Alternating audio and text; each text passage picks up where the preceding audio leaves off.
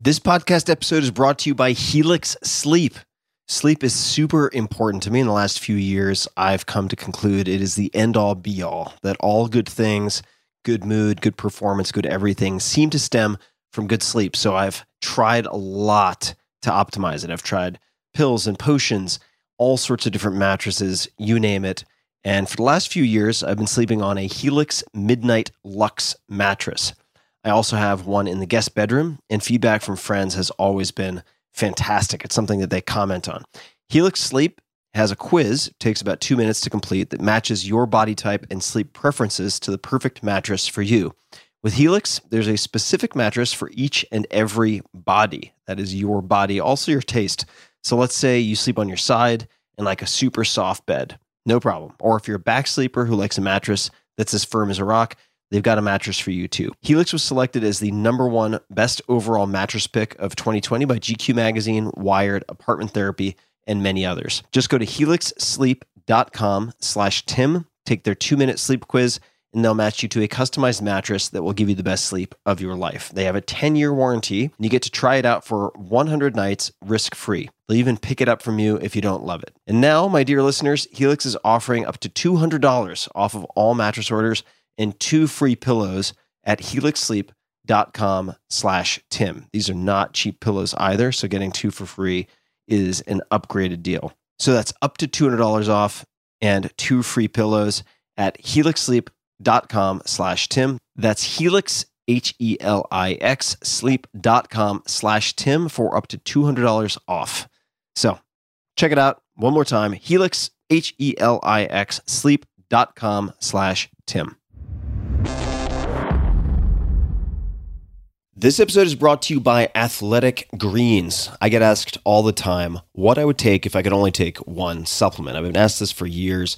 The answer is invariably AG1 by Athletic Greens. I view it as all-in-one nutritional insurance, so you can cover your bases. If you're traveling, if you're just busy, if you're not sure if your meals are where they should be, it covers your bases. I've recommended it since the 4-Hour Body, which was, eons ago, 2010, and I did not get paid to do so. With approximately 75 vitamins, minerals, and whole food sourced ingredients, you'll be hard-pressed to find a more nutrient-dense formula on the market.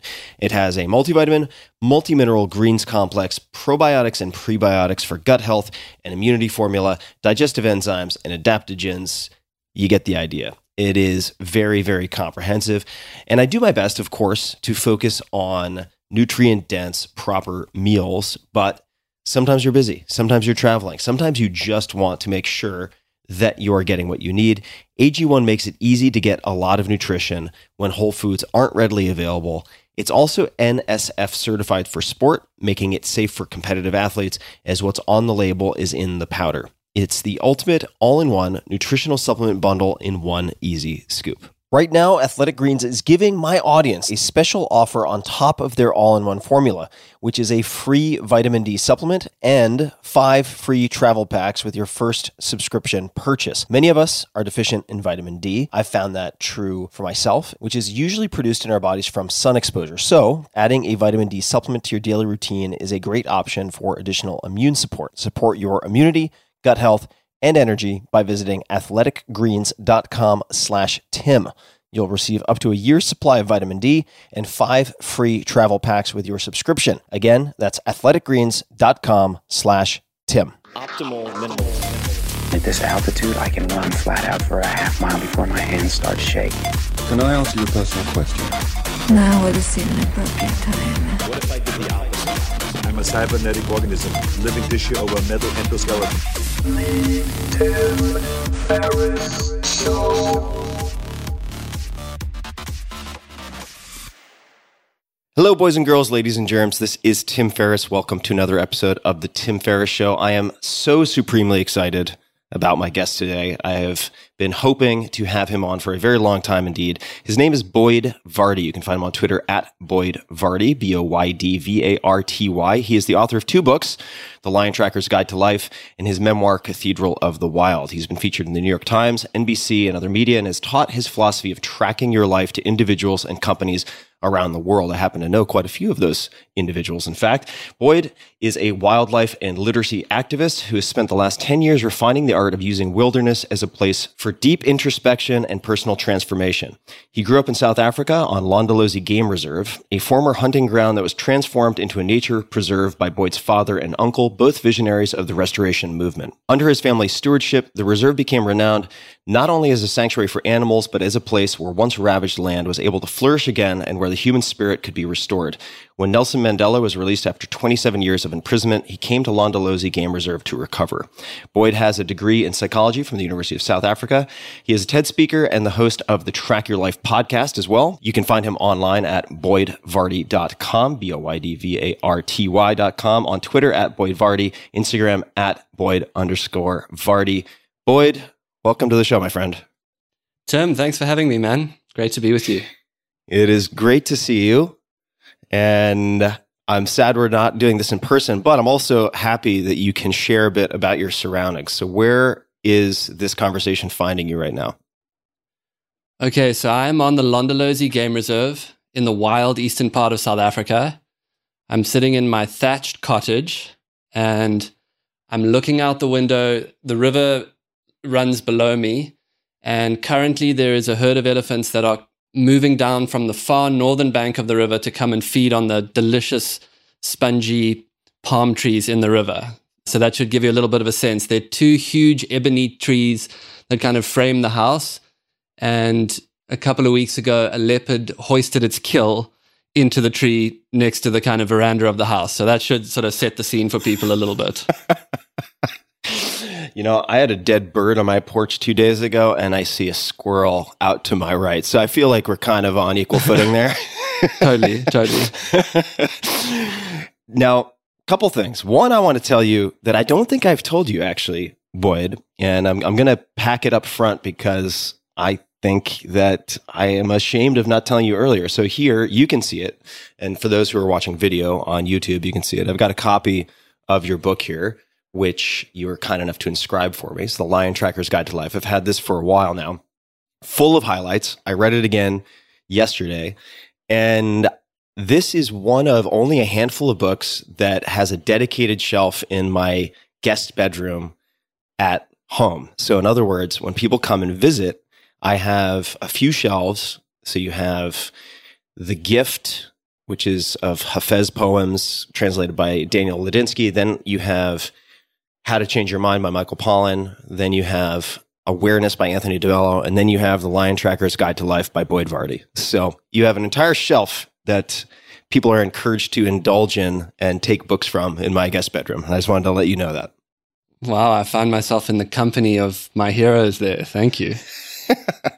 Absolutely. It's a fantastic book, and we're going to dig into all sorts of stories that are in the book. Of course, many stories that I have heard and not heard in person with you. But let's start with one that I haven't heard, but I wanted to dig into it a little bit just as part of the Genesis story. Your mom. Could you tell us a little bit about your mom, and then I suppose also about your dad, but specifically the get on with it attitude as I've seen you write it? Well, you know, my parents met when they were 15 years old, and my grandfather had just died, leaving this property, and everyone in the sort of family advisors had said to my father, well, first thing, you've got to get rid of that property in the wild eastern part of South Africa. You know, it's bankrupt cattle land. There's nothing going on there. There's some lions there that you used to hunt, but lion hunting is dangerous. Get rid of that. And my father stood up in the meeting of family advisors and he said, no, we're going to keep it and we'll find a way to make it pay. And very soon after that meeting, he met my mother, and with 3 mud huts and a broken Land Rover, they launched themselves into starting a safari business. This was a time in the teeth of apartheid South Africa. There was no one coming to South Africa. Like, a rough. If it had been an investor pitch and someone was saying we're going to start a game reserve and here's what we want you to invest in, no one would have invested. But together, out of the love that they had for each other and the passion that they had for the land, they created this amazing place. It was the love they had for each other, the passion for the land, and a real big dose of we can keep going because this is all we have. And so there was this incredible attitude in both of them to just push forward, pioneer, keep going, raise your kids with snakes and no electricity, bring people from all over the world to come stay in a couple of mud huts, give them an incredible time, flow this amazing energy into them, take them out into the wild for encounters. And so it was that type of get on with it, chutzpah attitude that I was raised in. And that was my mother through and through, just unbreakable, rub some arnica oil on it was the best we got if you got an injury. And, only call a doctor if you're bleeding profusely or you're going to die. All right. So I have some follow-ups. First of all, everyone's saying first thing you have to do is get rid of that land. Dad says, nope, we're going to keep the land. There's got to be some thought process behind that because, of course, there are tremendous consequences to that decision in terms of your life trajectory. Why the decision? Why was that decision made? How was that made? I think it's a really good question. I mean, there's a few parts to it. The one is that my great-grandfather had bought the land in 1926 after drinking too much gin. And he heard about these bankrupt cattle farms that were available for sale adjacent to the Kruger National Park. And he was a lion hunter and he was an adventurer. And he said, well, we're going to buy. And so he first came down here in the June of 1926 and he set up the camp, just sort of rugged canvas under the trees. And they would hunt lions. That's how my grandfather then grew up. And then that's how my father and uncle grew up, coming down in the winter months, waking up at dawn, listening for lions to roar, and then going out to hunt lions. And I should say with lion hunting, there's only two outcomes. Either a lion dies or a person dies. So that gives you a little bit of a sense for the mentality of it.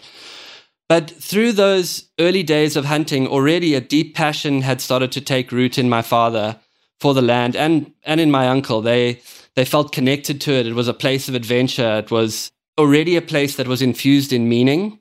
So when their father died and they were teenagers and the family advisors said, okay, we'll get rid of it, I think it's a bit of a combination of the brilliance, the arrogance, and the stupidity of youth that just allowed them to stand up and say, well, we're going to keep it and we'll make it work. I don't think that there was forethought in the decision. They just knew they were grieving. They had lost their father. It was their father's sacred place. He loved to go there. And they knew that if they, somewhere inside of that grieving process, they knew that if they let go of the land, they would lose the memory of their father in some way. And so they held on to it and they decided, well, we'll go make it work. There's so many different branches of this tree that I can go down. I'm having trouble with the paradox of choice here. Let me try to prompt a story that will maybe speak to the get on with it, make it work attitude of both of your parents. Could you please tell the story? I'm going to give you a fragment here, so a little gingerbread crumb, and see if you remember what I'm referring to. Plane ride, bird. Does this mean anything? Okay, I think you're referring to the White Knuckle Charter Company. Yeah, that's the one. So basically what happened is my parents, they launched the safari business and it slowly started to become successful, but they started to run into a problem as my sister and I were getting older because schools started to become an issue. So there was obviously nowhere to take us to school living out here. So they decided that what they would do is they would learn to fly and then they would ferry us in to the nearest town and we would sort of attend early preschool or whatever it's called, like Monday through Wednesday, and then Wednesday we would fly back to the reserve and we would be here through the weekend, and we were basically getting 3 days of schooling. That seemed like enough to them at the time. So they took up flying, and my memories of it are when they would pick us up on a Wednesday afternoon, to be honest, they weren't great pilots. So they were in a bit of a state. You know, the first 50 hours of being a pilot, there's a lot of stress about getting it in the air and then safely getting it back on the ground. So we would arrive and they would say to us, we're in flying mode right now. And flying mode meant we could not ask any questions. We had to shut up. You kids shut up. We're in flying mode. And then they had this other sort of drill that they worked out with each other, which was called pilot in command. And when they were up front there in the cockpit, the one would say, I am now pilot in command. And if you handed over control, you would say, handing over control. And the other would say, I am now pilot in command. Pilot in command, handing over to pilot in command. I am now pilot in command. And they had this whole drill, right? The first crash that we were involved in, we came into land and we had a plane. It was a little Cessna that had a quirk. And let me tell you, when it comes to aviation, you don't want planes with quirks. You can have a quirky like pickup truck, but you cannot have a quirky aircraft. The quirk was that when you pulled the power, not all power cut off. It kept a little bleed of power on. So my mother was flying the plane. She came into land on the little 800-meter dirt strip. She cut the power. The plane sort of landed, but it just kept on a little too much power, and we kept going. And she started to say to my father, and my sister and I are watching from the back in flying mode, I can't get the power off, I can't get the power off, I can't get the speed off. And he's saying to her, you are pilot in command, you are pilot in command. And she's going, I know, but I can't get the speed off. And eventually she kicks the rudder and the plane veers off the runway and we hit a marula tree and we stop. That's our first crash. And it's one of those ones, Tim, that if you bring it up today, like at dinner, he will say, well, I couldn't get the speed off. And my father will say, well, you were pilot in command. And immediately a fight will develop at dinner. I know I was pilot in command, but before we hit the tree, do you think you could have pulled the power? You could have. So there's a little tension around it. Anyway, the worst one was we were flying a short hop. And by this stage, my parents had launched, a bigger safari company. And they had decided that when they flew, they should actually have a commercial pilot with them. And so the setup was, it's a commercial pilot in the left-hand seat. It's my father in the right-hand seat. And then there's club seating, 4 seats in the back, but you sit facing each other like you would on a train, like looking at each other. So we're flying along and I see my mother and her friend are sitting opposite me and they're looking towards the cockpit. I'm looking back at them. And suddenly we just hear this outrageous like sound. Bah! And wind fills the cockpit, and it's just this incredible rushing sound, amazing sound. Looking at my mother and her friend next to her, it looks like Pulp Fiction. There is just blood and guts all over them. It looks like someone took a bird, put it in a blender, and made like a bird smoothie, and then threw it over them. They've got a wing on their head. They've got a foot on their shoulder. They are covered in blood and guts. And so I turn and I look back at the cockpit. The front window of the plane is gone. The pilot is conked out. He's passed out in his seat. And my father is like orientating himself in the madness. And right at that moment, as my father got his bearings, I saw him grab the controls. And then he looked back at me and said, I am pilot in command. And so now we realized we've got a situation. What had happened is we had hit a stork, direct bird strike, and the bird had come in the window. And in fact, the bird had hit the pilot. The beak had gone into the skin between the pilot's skull and the skin. So he had a beak sticking out of his face and a bit of stork neck sticking out of his face. And he's totally passed out. Meantime, my father has taken control of the plane. The woman on the back seat screaming next to my mom is going, we're all going to die, we're all going to die. And that's when my mother gave her the patented mother slap, slapped her twice and said, we are not going to die. And then out of nowhere, my mother reaches into her sort of handbag and pulls out a flight call sheet. And she starts screaming standard emergency practices to my father. Call SOS base, request emergency landing. And he's ticking off things. Now, at this point, the pilot starts to wake up. And he wakes up and he's slowly gaining his bearings. And as he looks around, he has this strange kind of dot in his vision. And as he's looking around, the dot follows him. And he eventually puts his hand up. And what it is, it's the stork's neck sticking out of his face that everywhere he looks, it's in his line of sight because it's connected to his face. And it was at that moment that he grabbed the neck and the beak of the stork and he pulled it out of his face and looked at it and then passed out again. And I don't know if you've ever seen a head wound, but head wounds bleed nicely. And so he's bleeding quite intensely. It's pandemonium back there, but my folks have got the controls. They call the airport. My father starts the descent. And eventually the pilot wakes up and he comes to, and he's all right. And he takes over control of the plane again. And we do an emergency landing. And the funny thing about it was we were flying from the reserve to go and catch a commercial flight. So we landed at a commercial airport and we got out covered in stork wing and stork foot and stork guts. And we walked into the terminal building and I said to my mother, well, what do we do now? She said, just board the flight and look forward. So we got onto the plane looking like we had been in the Texas Chainsaw Massacre and just sat down next to regular folks traveling, covered in guts and blood, and just sat there and looked forward and flew to our next destination like nothing had happened. But it was we grew up in a real wild way. We grew up in a pioneering way, and my parents were irrepressible, I think is the word, which you kind of have to be to run a safari business where things, running a safari business, you're out in nature and things are happening and unexpected things are happening almost continuously. So that was kind of my wild youth in some ways, was very, very orientated towards that kind of South African wildness. And also I think that we've changed a lot over the years, and we've been in our own healing journeys, and our own healing journeys have changed us as a family for sure. But for many years there, we were just kind of packing on, I guess we were frozen by some trauma ourselves, and we were just living as wildly through it as we could. Mm. Well, I remember the first time, one hell of a story, man. I totally forgot about the boarding the next connecting flight. Awkward, blood-covered moments. Yeah, it'd be hard to get past TSA, covered in viscera. Good Lord. So let's talk about another element, I believe, of your childhood. You could tell me when this first enters the picture. We're going to bounce all over the place. And please correct my pronunciation. When did the Shangaan trackers, is it Shangaan? How do you pronounce that properly? Shangaan.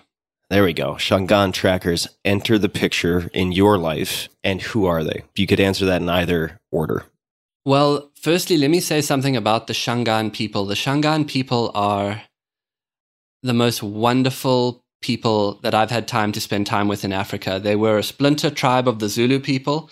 And basically, they went on a warring party and they found themselves in southern Mozambique, and they decided that they were actually more peaceful people. They didn't want to be involved in the Zulu army's warlike ways, and they broke away, and they really pastoral people, amazing storytellers, incredible trackers, because they love to observe things and tell stories.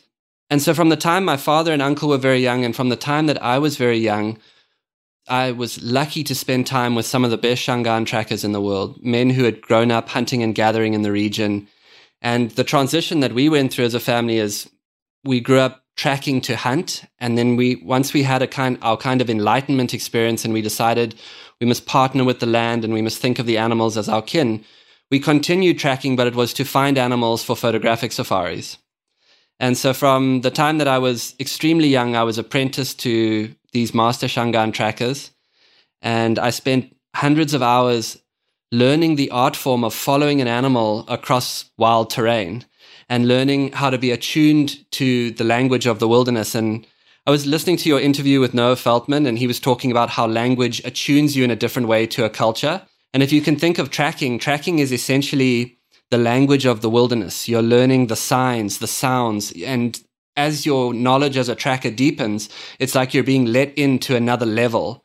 And the Shangaan people were deeply attuned to this, and they taught me that from a young age. And really the success of Londolozi, one of the major success points for us is, to create a bit of context for how the safari business came together. My father was 15, my uncle was 17, my mother was about 15 too, and they were going to launch this safari business. Most of the land at that time, because the cattle had overgrazed the land, it was kind of an eye-high scrub. And all of the animals were here, but you didn't really see them. And in fact, they had been hunted. So any animals you saw were trying to get away from you. And really, my parents struggled to get the safari business going. And then they had a defining moment. And that was the arrival of a kind of maverick ecologist by the name of Ken Tinley. And Ken was an amazing guy. He was a high school dropout who got admitted to a biological sciences degree because he drew a picture of a moth with such intricate detail that the dean of the faculty put him in. And he studied his biological sciences degree, and then he went to live alone in Mozambique and write a dissertation.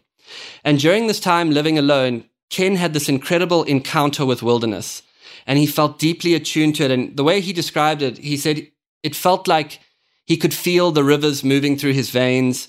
and he became aware of how the moisture traveled through the terrain and how that informed the flora and how that then informed the fauna. And he was just deeply in tune.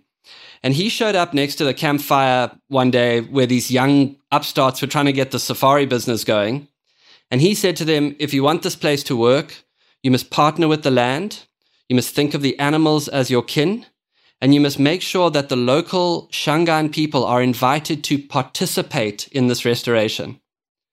And so they said to him, well, partner with the land, what do you mean? And he said, come, I'll show you. And he walked them out onto the scrub-encroached land. And he said to them, when the cattle overgraze the land, the moisture falls, but instead of penetrating the soil, it runs off in these deep, erosive furrows. So what you do is you clear away the scrub, and you take that scrub and you pack it into the furrows, and it's kind of like putting the plug back in the bath. And with that, you start to charge the grassland with moisture. And he started to show them how to restore the microcatchments on the property. And I really grew up. One of the first imprints of my psyche was watching the land being restored. I would go to a place where there was eye-high scrub, and then I would see the destitution as you cut it out. And then you would go back there a year later, and there would be a herd of waterbuck on it and a herd of zebra, and then a rhino walking through it in the late evening. And so my first impulses, I believe, as a healer, came out of watching the way that life knows how to bring itself forth. And then one day, after a day spent working on the land, my father and my uncle were driving home, and in the late afternoon light, a female leopard stepped out onto the road in front of them. And up until that point, any leopard you saw was ears back running to get away from you. They'd been hunted. But this leopard stopped, and she turned and she looked at them. And for a moment, she allowed herself to be seen. And then she growled, and they saw that she had this one broken canine. And then she slipped away from there. And they drove home in silence, and they stopped the vehicle. And my uncle, who was a rugged, aggressive, wild type guy, they sat there for a moment in silence, and then he looked at my father and he said, whatever just happened, that's my future. And I've been deeply interested in that my whole life. You know, to your point, like, what made them say we're going to try and take on the creation of this safari business? What made my great-grandfather, after too many gins, say, I'm going to buy? What made my uncle say in that moment, that's my future? How do we know when we know? So what my uncle did is he teamed up with a Shangaan tracker, one of the best trackers in the area, a man by the name of Almon Mhlongo.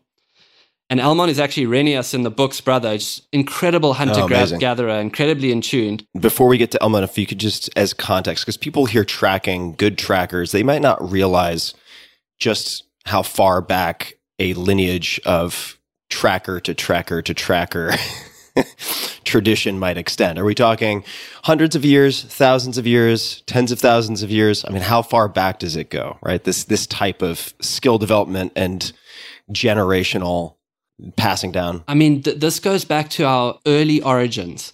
Some people say that tracking is in some ways the beginning of science because it's the beginning of deduction. It's the beginning, the first time that someone looked at an abstract imprint and started to apply meaning to it.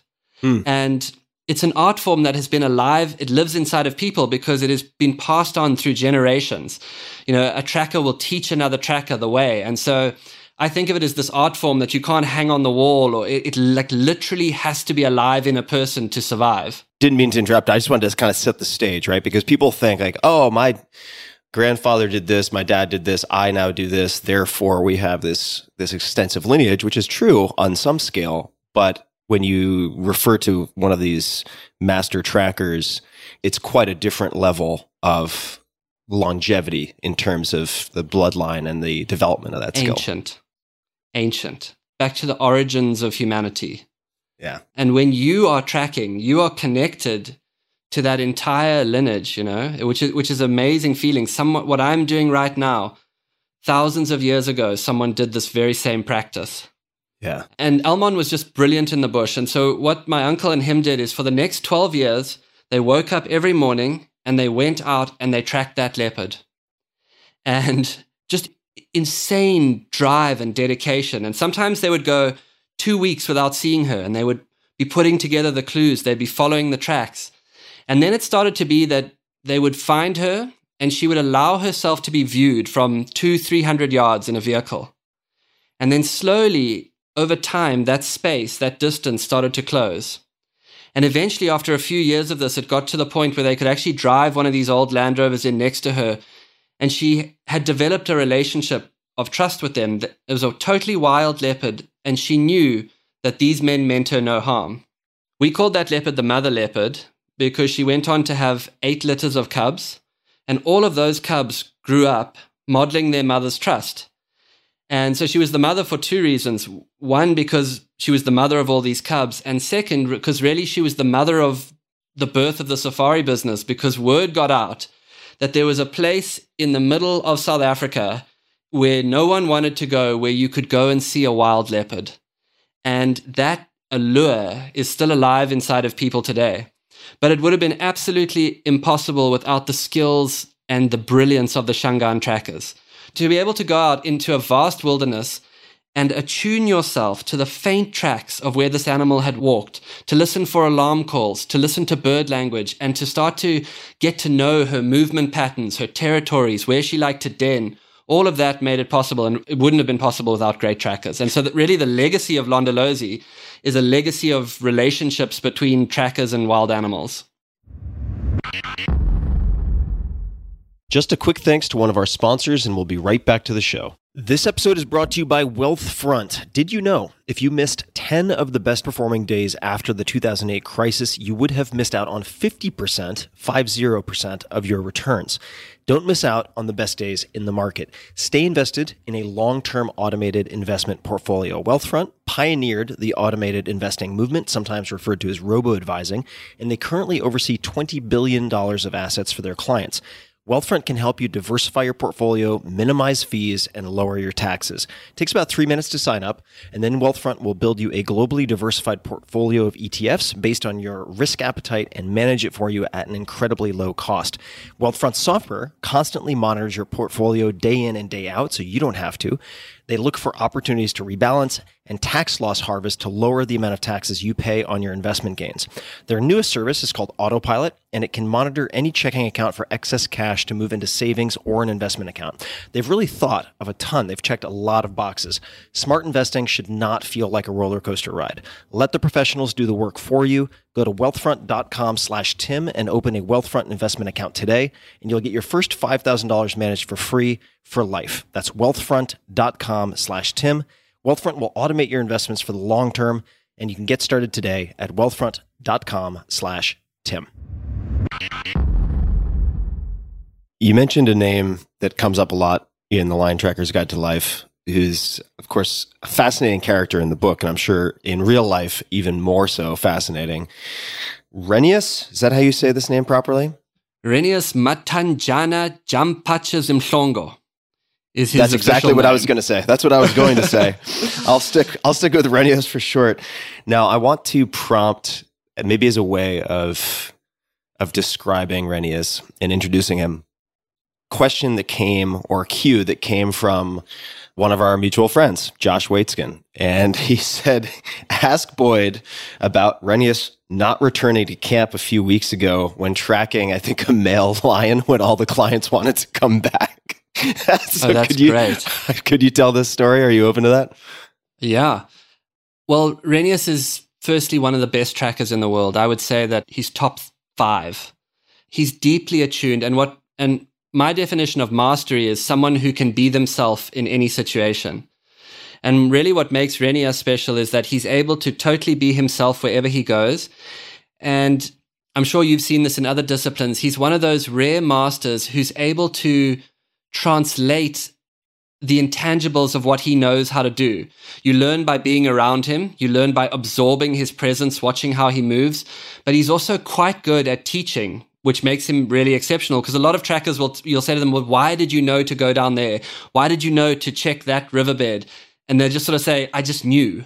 Renius is able to dissect it a little bit for you, but this to me is the level of his mastery. We ran a tracking retreat. We had some folks from all over the world who had come on one of our tracking retreats, and it was day 4, and we had an exceptional time. We had found and followed animals. The night before, we had slept out in the bush. And so the next morning we woke up, we found tracks of a single male lion, and we began to follow. And after 2 or 3 hours, I could see that the guests who were on the retreat were tiring. They were running out of gas. They'd been keeping watch all night. Could you explain what you mean by that? Keeping watch all night? Afraid that lions are going to eat them all night? Yeah, on the retreat, one of the nights we had slept on the ground in the open, no vehicle, no tents. And each person had been asked to keep watch. It's this deeply archetypal experience to be awake around the fire. It definitely changes what the fire means to you. It's this ancient primordial sense of like fire, safety. And each person keeps watch through the night. And it's beautiful. You're alone, owls calling, stars above you, and this alertness alive inside of you as you keep watch for your friends. What are you keeping watch? I guess sorry, not to bog the story down, but just for a second. Like if John from KPMG in Chicago, who's never camped before, comes to a tracking retreat, I would be kind of nervous trusting John to keep me alive while I slept. So I probably wouldn't sleep. I'm just wondering what one does when they're keeping watch. No offense to KPMG. Well, no, just came to mind. But you know what? No, John from KPMG taking contact. Well, the thing is that the minute you get out there and night starts to fall and some lions roar nearby and an elephant walks past your camp and comes to investigate, what's pretty amazing, Tim, is that no one misses the gravity of the situation. Yeah, I bet. There's something about night falling. Like I watch people switch on and I explain to them that if you fall asleep during your watch or you don't do this properly, someone can get badly injured. And so people take it very seriously. And your job on watch is to be an aware presence. And you get armed with a really good torch. You listen. That's a flashlight for you, Yanks listener. Flashlight. You listen. And if any animal comes, you have to be aware of its presence. And there's an amazing thing. If you're aware of an animal's presence, it's aware that you're aware of it. And that's the critical safety piece. And we've never, in all the years we've been doing it, and we've slept out with many, many people, we've never had anyone let us down because people feel the gravity of it and something does wake up inside of them. So anyway, back to the story. Suffice to say, they didn't sleep very well. they didn't sleep very well. So like 10 o'clock the next morning, they were flagging, and we decided because we'd had such a good time and we'd been so lucky with the tracking already, we were going to call it there. We were going to say, guys, we're going to leave this track and we're going to head back to the camp. Now, Renias has been 30 years into guiding people, even more, 35 years into guiding people, and then another section working as a trainer. He says, you guys go back to camp. I can't leave this track. And I'm fascinated by that moment because there are so many hundreds of guides, so many hundreds of people who say, you know what, our guests are happy, Eggs Benedict back at the camp. But his mastery is that he can't leave it. There is something laid down in front of him that he's curious about, he's interested, and he has to know. Something in the tracker has to discover, has to find out. And the scope of the years of his practice and the fact that he makes that decision to stay out there hot, tired, without water, he needs to know. That is his art form. He needs to be in it. There's something very special about that to me. Which animals are hardest to track at Landaloza? You mentioned a leopard, right? So a leopard, in my mind, I think of solitary animal, as I understand it, sleeps in trees, at least part of the time, as I understand it. Again, I have no understanding of leopards. So I would think of them as difficult to track for a number of different reasons. But which animals that you track are easiest and which are hardest? Oh, well, I think you've nailed it there. Leopard, by some margin, is the most difficult. One, it's solitary, and it walks incredibly lightly, and its nature is solitary and secretive. It likes to operate in thick terrain. Anytime you're seeing a leopard, the leopard is allowing you to see it, which to me has this beautiful mystery that it cloaks it in. So leopard, by quite some margin, would be the most difficult, and we've had trackers here who've become real specialists at following leopards. We used to have a tracker by the name of Richard Sawela. And Sawela was meticulous in his dress, and he was gruff, and he was hard to get along with. He was rude to most people. He had that arrogance born of being brilliant. He deserved all the arrogance he had because he was so good. And he used to do this thing where if all the trackers had been out in the morning and they'd been following a leopard, They would come back to camp. They'd been unsuccessful. They had a last track, but they had lost it. He would go back there. And it used to be my favorite thing. He would go back at 12 o'clock in the afternoon. He would refuse to go with anyone else. He wanted to go alone. And he would slowly start to work that track. And then eventually at like 6 o'clock in the evening, you'd get a radio call and it would be Richard. And he would say, I've located this leopard. He would tell you where it was. And then his final refrain was, Richard Sawela is number one.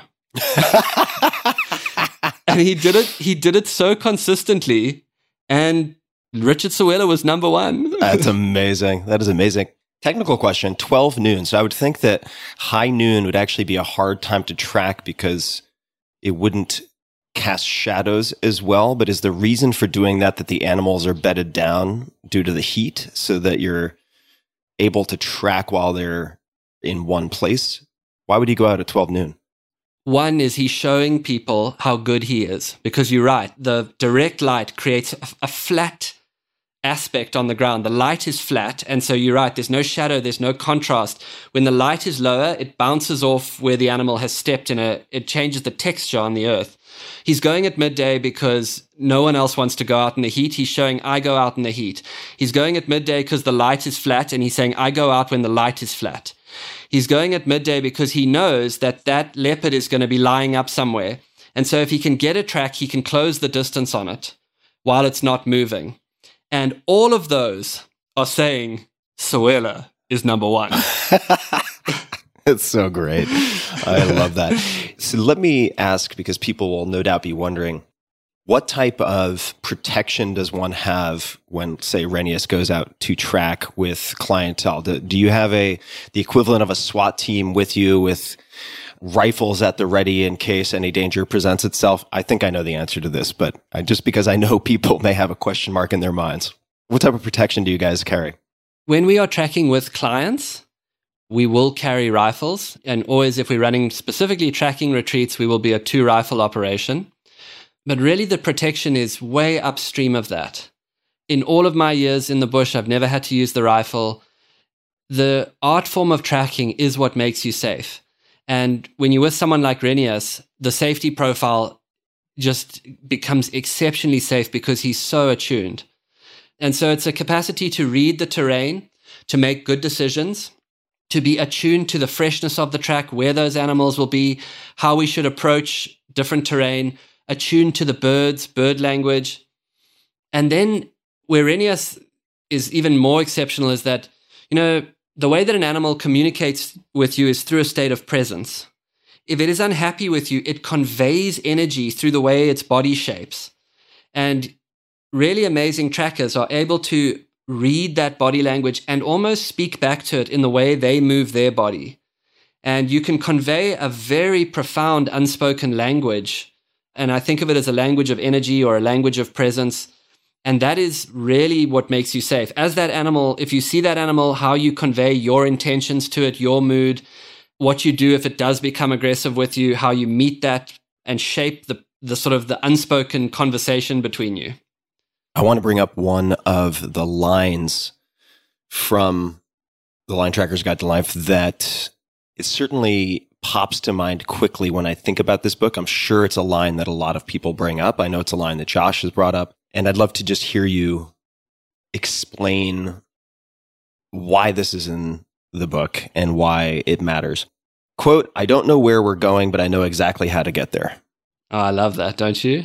I love it. Absolutely. It's, it really, if you take a moment to pause and contemplate it, the implications are pretty profound. So I'd love to just hear you riff on this and why and how this ended up in the book. Well, there were two things that Renius used to say regularly. The one is, Hishatikuma, we will get it.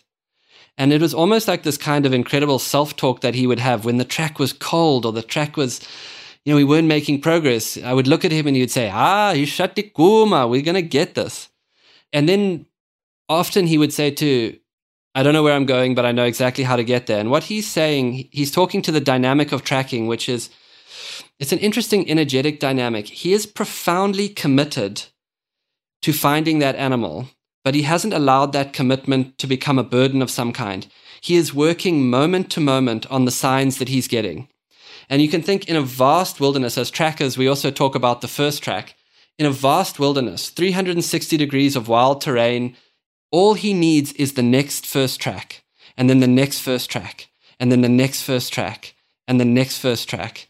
And he's able to dial down the infinite possibilities of where that animal could have gone to a moment of knowing and a moment of presence, and then another moment of knowing and another moment of presence.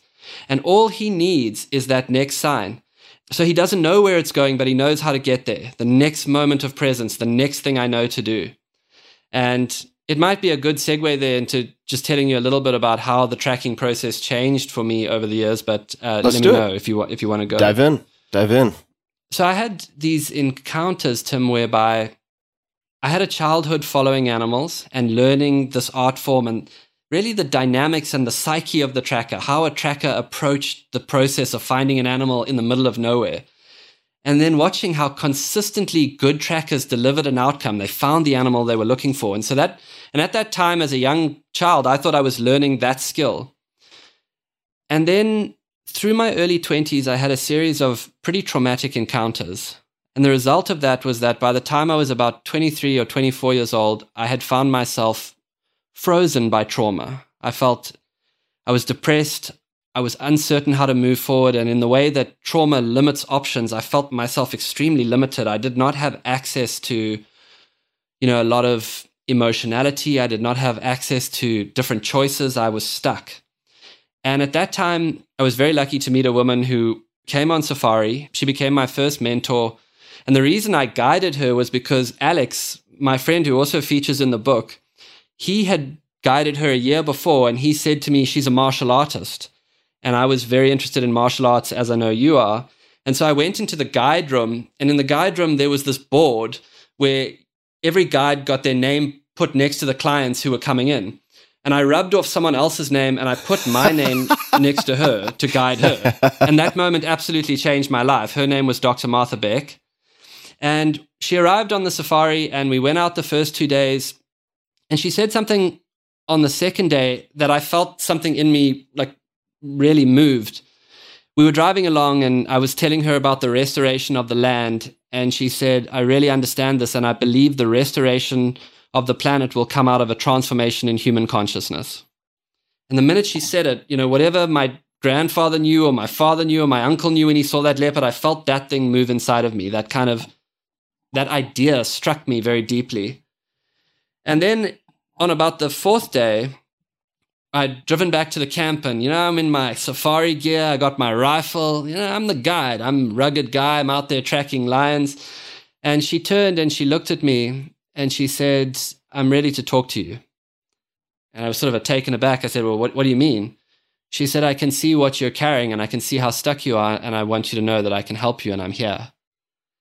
And I don't know if you've ever had one of those instances where someone sees you when you're in one of those places, but I felt myself becoming really uncertain, and then I felt tears starting to come to my eyes, and then there was this moment where this woman is hugging the safari guide and just consoling me. And she was an incredible healer, and she was exceptionally adept at transformational processes. And so she started to teach me how to move through the trauma and the suffering that I was stuck in. And as that happened, my relationship to tracking started to change. And I started to see this art form in a different way. And I realized that I was looking for something. And all of the skills and the mentality of the tracker was highly adept to being in a transformational process. The first thing that you will have to do if you want to go track a lion in the wild is you will have to become super uncomfortable with unknowns. You will have to give up all the ways you tried to know what to do and say, I don't know how to do this. All trackers operate using unknowns to almost bring them to life, You will need to develop your track awareness. Track awareness is teaching yourself to be attuned to a very specific set of signs, metrics, but self-generated. Like when I was a kid, Renius would take me out to a game path and he would say, walk down that game path and tell me what you see. And I would come back and I would say to him, I saw a herd of impala walk there. And he would say, hey, I'm fine. Famba uya languta foot. Young boy, go look again. And as I was walking away, he would say, Puza matipel. So put your head down, like the way an animal drinks. Put your head right down against the trail and look like you're drinking water, like an animal. And I would come back and I would say, I can see where the herd of impala walked, but they actually walked over the tracks of a leopard. And I can see where a mouse ran across the path and then an owl swooped down and its wing touched the ground. And each time I walked down that path, under his guidance, there was more information. And that idea became very important to me, the idea that there is information in your life if you are looking for transformation, but you have to teach yourself to attune to it. And so, what do you need to attune to in transformational processes? Things that make you feel expansive, things that make you feel alive, letting go of your rational idea of what you should do and noticing what you move towards, noticing what you're curious about, noticing the people who energize you, the activities that make you feel more alive. So I started to see through the eyes of the tracker, the first track, the first track being the next thing you know to do, letting go of, where that animal might be, or letting go of where you think you should be, and just doing the next thing you know to do and the next thing you know to do. If you watch great trackers, they drop into what I call the following state.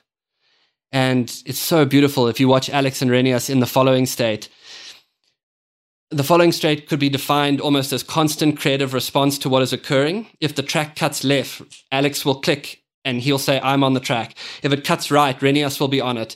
They're getting a sense of the mood of the animal. They're using their own body to attune to the way the animal is moving, and in that way, like almost feel the animal as it's walking out ahead of them. At the same time, they are vectoring and they are getting a sense of their bearings using waypoints of marula trees up ahead.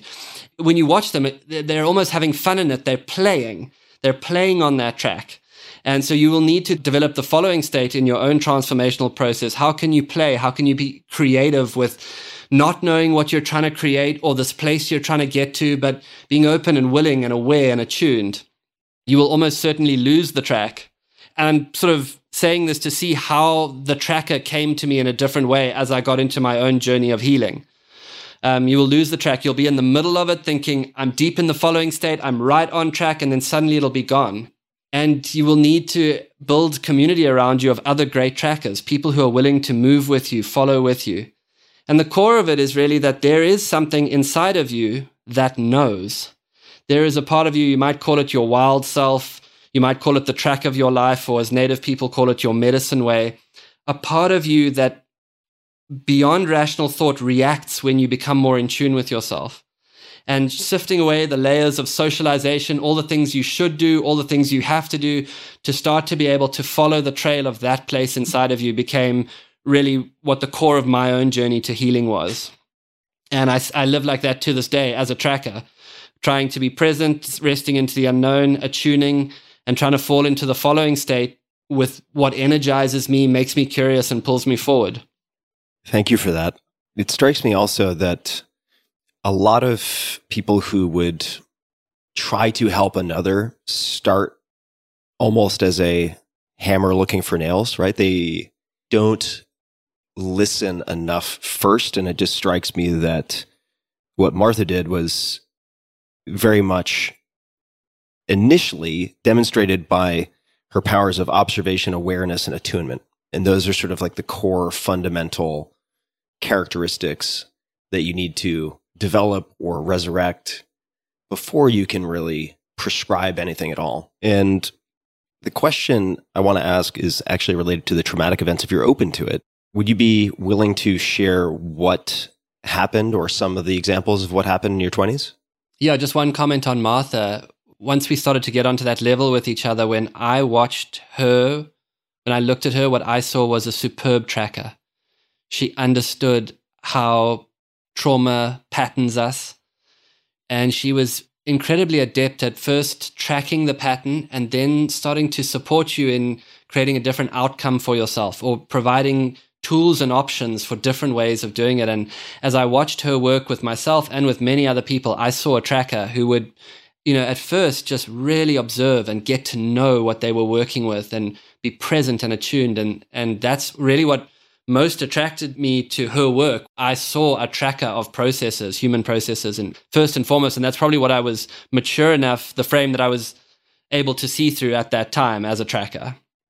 But yeah, to segue into my own experiences, My family, I would say, Tim, went through a very difficult 10-year period, a period of intense suffering.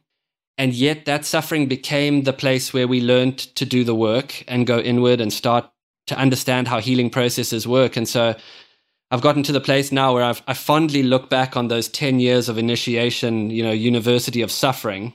But it began for me when my grandmother died.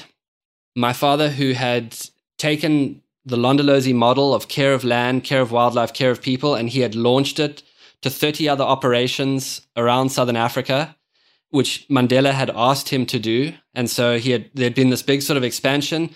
And then in a classic kind of change of founder's trap, he got fired from that. And then very soon into that, South Africa was going through a very, very difficult time.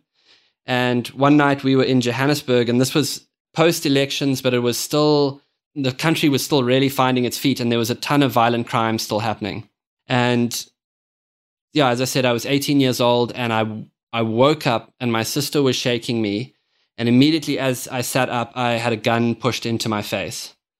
And the home that we were staying in Johannesburg on that occasion had been invaded.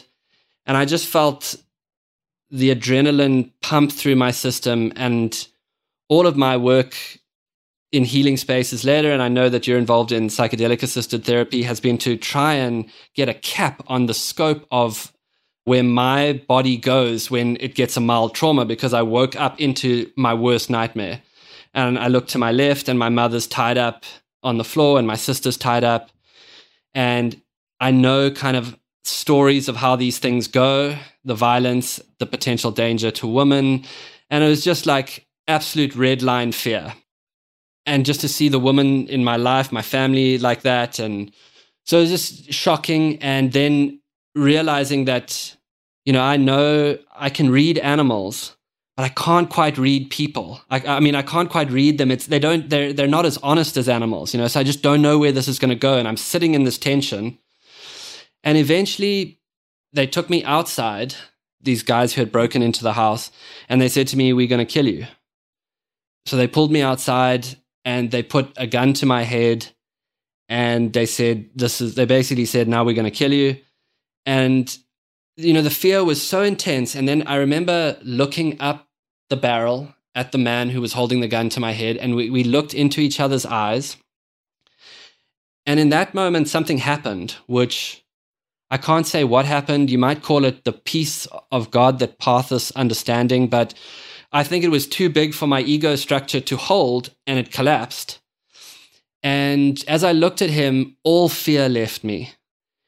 And all concern for my own bodily safety left me, and I just felt a profound human connection with him. And as that happened, and there were 3 of these guys standing around me, as that moment happened, it was kind of this weird, the only way I can describe it is a kind of a weirdness came over everyone. It was as if everyone had become glimmered, and they put the guns down, and everyone just stood there confused. And I walked back inside, totally unaccosted in any way, and I got the car keys, and I walked back out, and I gave them the car keys, and I said, "Get in that car and leave." And they did. And it was just immensely bizarre, and for years I lived with trying to work out both the terror that I felt and the fear that had flooded me, but also trying to integrate like whatever had happened in that moment. And I'm not sure that I fully understand it, but I felt like I glimpsed through the most terrifying situation. I glimpsed something. That was a very, very that was the first freezing experience that I had. It was terrifying. And then on the heels of that, and I think sometimes of Jung's description of like what is unconscious will be made conscious. It will manifest into your life until you become more conscious about what you're carrying. A couple of weeks after that, literally in the same year, myself and some friends and another tracker called Solly Mhlongo, we went down to the river on the reserve, and it was an extremely hot day, and we left the people who we were guiding sitting under a tree, and we began to walk upstream in the river. And Solly stayed on the bank, and I was actually walking in the water, and the water was knee deep, running over sand, and you could see quite clearly. And then there was a place up ahead where a tree had fallen over and its branches were in the water, and it was kind of shadowy.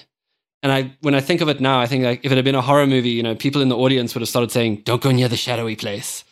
And of course, as I walked past the shadowy place, I actually sat down just on the edge of those shadows, and my perception was that the water was too shallow for crocodiles.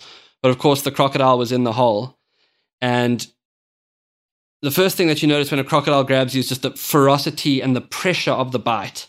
I just felt it slam onto my right leg, and it tries to pull me into the deep section of the water.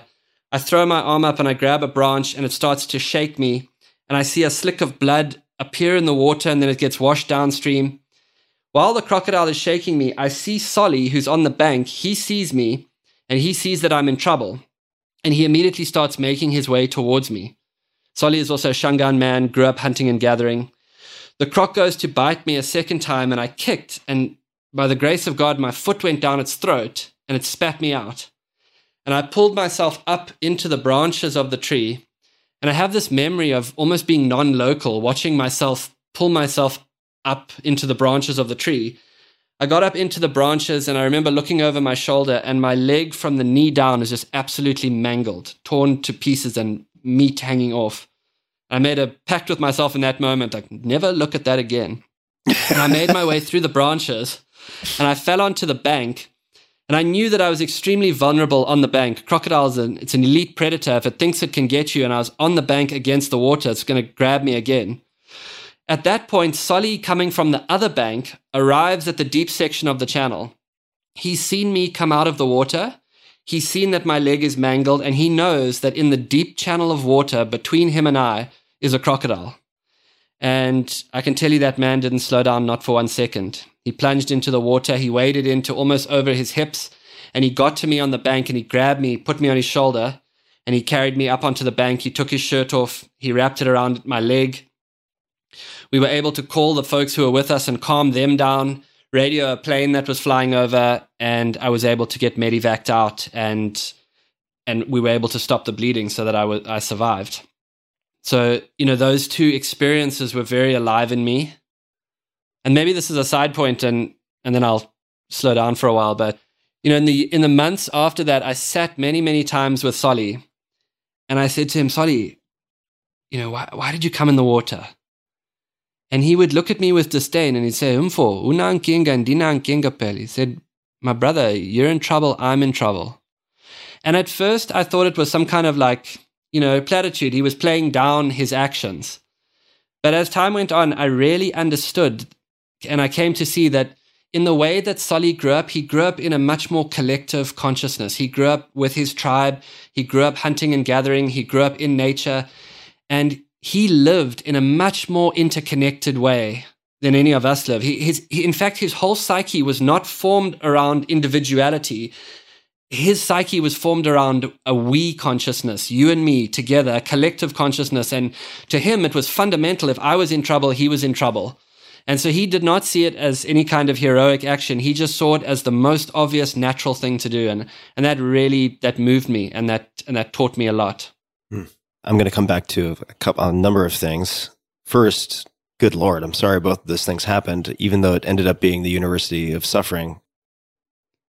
Those are two excruciating experiences, to put it mildly.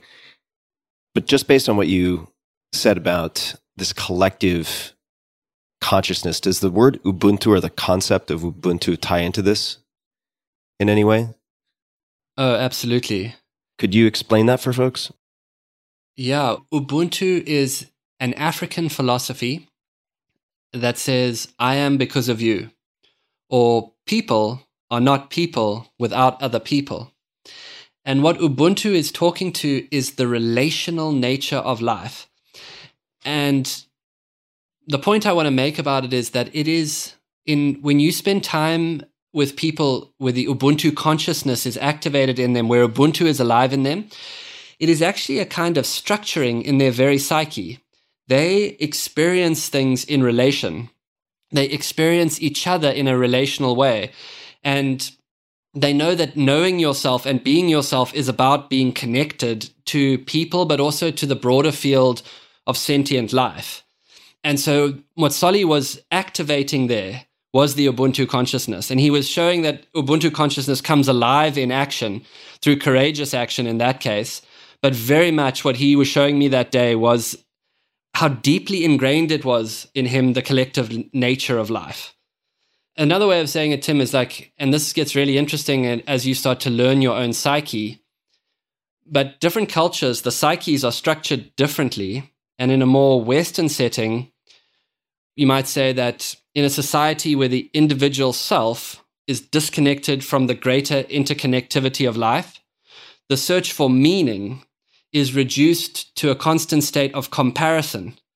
So people will always, on some level, be saying, how am I doing in comparison? And so many people are living with that without even knowing that that's how they're trying to orientate themselves. Whereas if you grew up in Africa or if you grew up in nature, you grew up relationally. So it's not comparative. It's more like I'm learning about myself through my encounter with the world. I'm going to try to maybe awkwardly tie a number of things together here. When you and I think it was when we first spent time together. I can't remember. Maybe it was the first time we spoke, but you were just coming off of living in a tree, if I remember correctly. Yes. If you're open to talking about that. If not, we can certainly cut it later. But since we're talking about it, how many days were you in this tree? So I was 40 days and 40 nights in the tree. I went into the tree.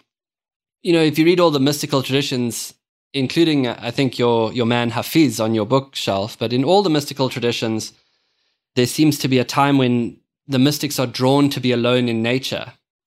And, Jesus went for 40 days and 40 nights, but the Buddha went to the grove. There's accounts of it all along the way. And so I wanted to go and have that experience myself. And I'm not saying I'm a mystic, but my question was, why did all of the mystics go to be in total solitude in nature?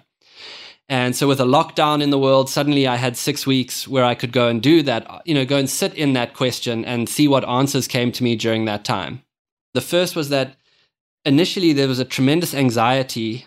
The first couple of days, I had a lot of thoughts around, I'm going to be away, I'm going to miss something, I'm not attending to. And then after 3 days, that all dropped. And I know the Aboriginal people have this amazing saying that modern culture is 3 days deep. And after 3 days, I felt myself go into a different state of consciousness. I just realized it doesn't matter. And then I started to attune myself to the natural world. And a few things happened. The one is that a big insight was that where your attention goes, your life goes. And if you're constantly putting your attention on living things, there's more aliveness in your own life. That was one. The second was that if you spend time in nature in the same spot over a period of time, it starts to become incredibly personal. So it's not just a bird or that antelope. It's that bird that roosts in that bush and flies down the riverbed in the morning and back up the southern bank, and then it feeds for grubs in this tree. And as you start to become more personally attuned to each animal, you start to see that there's a pattern to their movement. And in fact, then you start to find yourself orientated inside of a series of interlocking intelligences. That is really what the natural world is. And then at some point, you realize that I'm not observing this intelligence that I'm watching unfold around me. I am fundamentally a part of this. And it stops being a mental construct, and you start to feel yourself inside of that intelligence. And that's a very, very deep experience, or at least it was for me. And I think that is why at a certain point, the mystics went to go and get quiet enough to feel themselves inside of that incredible field of intelligence that is the natural world. I had just radical encounters every day. And I think that's another thing about the natural world is things happen. And as things happen each day, it almost like it helps you make meaning. And in a society, the societies of the modern world are almost becoming devoid of the structures that allow us to make meaning, but the natural world is full of encounter. And that encounter generates an aliveness and a relational meaning-making quality that just makes life feel very, very rich. And we lived like that for thousands of years before we lived on Discord. Were there any other aspects of the experience that were particularly surprising to you in any way, or any other rules that you set for yourself that proved either fruitless or fruitful? I mean, the one encounter that comes to mind, and there were many, is lots of solo hours tracking, which felt very special. But on one of the nights, I got caught in a storm. A thunderstorm rolled in, and the heat built all through the afternoon. And I could see the storm building out over the western horizon. And it started to look menacing, and then even more menacing. And I was living on a flat platform up in the tree. And eventually the wind started to howl and blow. And then the mother and the father of a thunderstorm broke around me. And, you know, the lightning bolts were coming around me. And I don't know if you've ever been very close to lightning strikes, but the first thing is that you just hear it go like this. And then the blade comes down, and then the sound goes sonic. But if you're close enough to it, it actually clicks as it hits the ground. Boom! And it started to come down around me, torrential rain and blades of lightning lighting up around me. And the sound was just so intense. And it was just monstrous. I was cast into a deep and overwhelming fear. And I realized I can imagine. Yeah. I realized that true fear is kind of a rare experience in modern life. Yeah, terror, right? Like terror is it's a very distinct thing.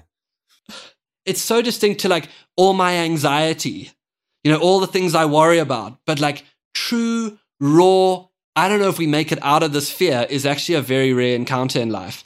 And, you know, it would not end. I just kept saying to myself, like, you can't be this scared for so long. Surely it's just going to pass. And then like another hour and another hour. And I just kind of weathered it. And I felt an incredible, I guess it's talked about a lot, but an incredible fragility and an incredible humility. And then the next day when I came out of it, I also felt like, oh God, that scared me so much, but I would do it again, you know, just to like on the other side of it, to have been like in a storm like that felt very, very, very special. I felt like a profound encounter with the force of nature. Do you think you will ever do an extended period solo like that again? I don't know if you were totally solo. I have no idea if you were solo, or it was like solo most of the time, but a few people would come out and say hi every once in a while, but maybe you could clarify that. But do you think you would repeat an experiment like that? Why or why not? Not necessarily in a tree, but that degree of solitude.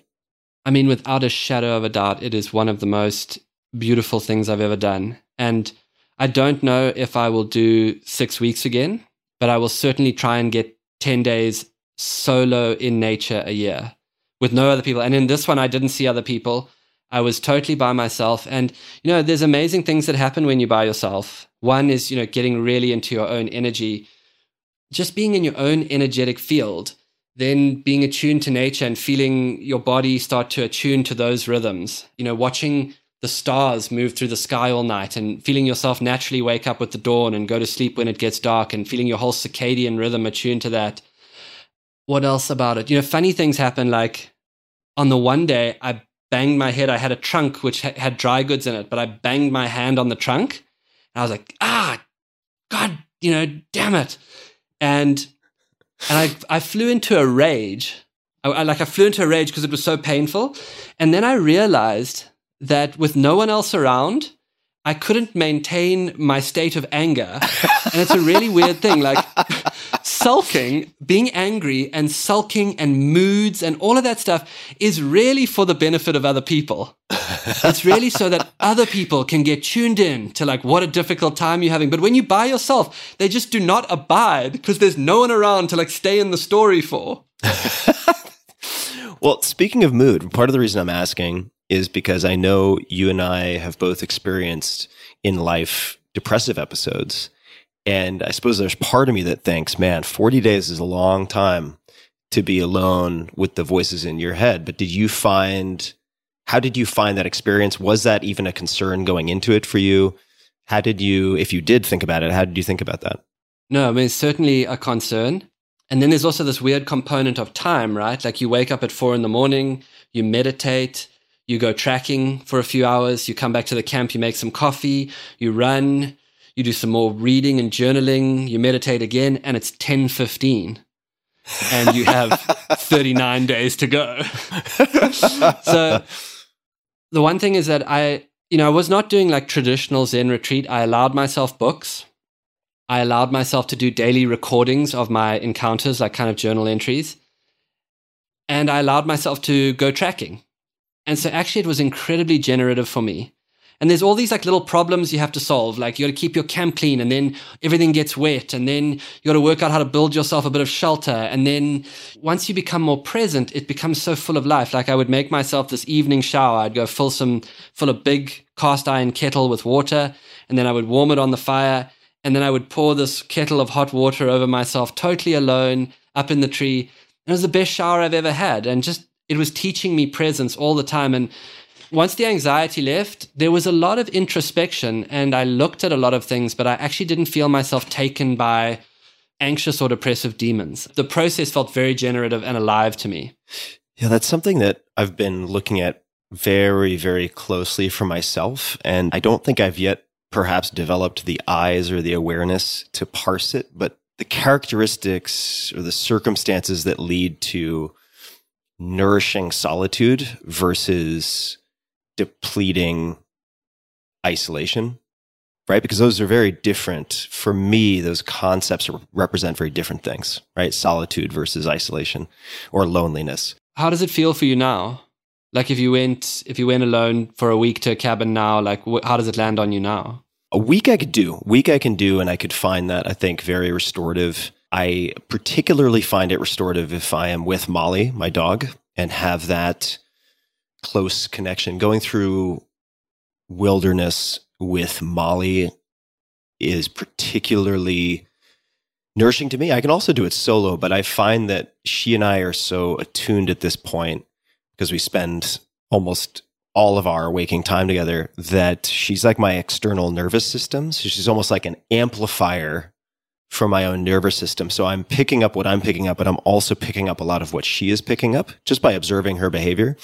And that is very additive for me and also deepens my relationship, not only with the surroundings and with myself on some level, but with her. So a week I would take no problem. I think the 6 weeks starts to get out to a point where I'm like, I wonder, right? There's just a question mark because I haven't done 6 weeks solo. That's a pretty good stretch of time. Yeah. I mean, I will say that it was largely supplemented by the passion for tracking. And so, your encounter with like feeling the presence of Molly there and, being in this thing together, like my feeling is every time I'm tracking, I'm in a new story.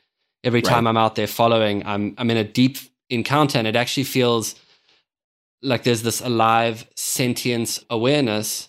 One of the things that I would say is that when I first went out, I thought that part of what I was doing is I wanted to improve my attunement to nature. Like I wanted to know nature. But one of the most profound experiences out of it was that I started to feel known by nature. Yeah. And I know that this maybe veers us off a little bit into the esoteric, but there was this feeling that there's this sentient, alive consciousness, and somehow it was feeling me as I was feeling it in a really deep way.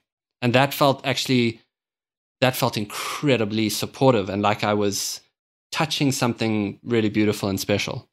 I think there's a lot to that, but lest we get too far down the rabbit hole into crazy town, which maybe we'll do on a round two. Definitely do around a campfire in person. But I think there's actually a lot there related to what you just said. I do want to discuss your healing process, and this is going to seem like a very strange way to approach it. Before we get to that, I feel like maybe like Ginger and the sushi meal will just give people a story as a quick refresher / palate cleanser, and then we'll dig into some heavy stuff. So are you willing to tell the story about the bees? Oh, absolutely. Well, I guess we bonded over this story. People ask me a lot, like, what's the most dangerous encounter you've had in nature? And by this stage of the podcast, a crocodile tried to ingest me, and that wasn't the worst. But I became fascinated by bees for a few reasons. The one is that one day I was walking in the wild part of Zimbabwe, and I came across this ancient baobab tree, this 2-story high baobab tree, and it had been hollowed out when an elephant had knocked the branch, and it was in fact empty. and a swarm of bees had made their hive in the top of it. And the sound of the bees humming was coming down the base of that tree. And it was like standing next to this giant didgeridoo. And just the sort of, I could hear the intensity of the bees through this process. And I felt their vibration coming out of this tree. And it kind of sparked my interest. There's also an amazing thing in Southern Africa. There's a bird called the honey guide.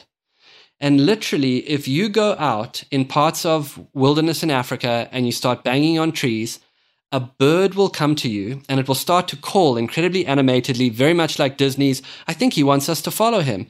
And then it will fly in front of you and show you where the beehive is, so that, like for thousands of years before, as a hunter-gatherer, you can rob the beehive and then you put some honey down next to you and the bird comes and lands next to you and eats the honey. It's this incredible, ancient, just, an encounter like that. Like, it just takes you back thousands of years in an instant. So wait, just for clarity, Right? so this is like thousands, tens of thousands, who knows, hundreds of thousands of years of co-evolution where this bird has a species memory of a symbiotic relationship with humanoids.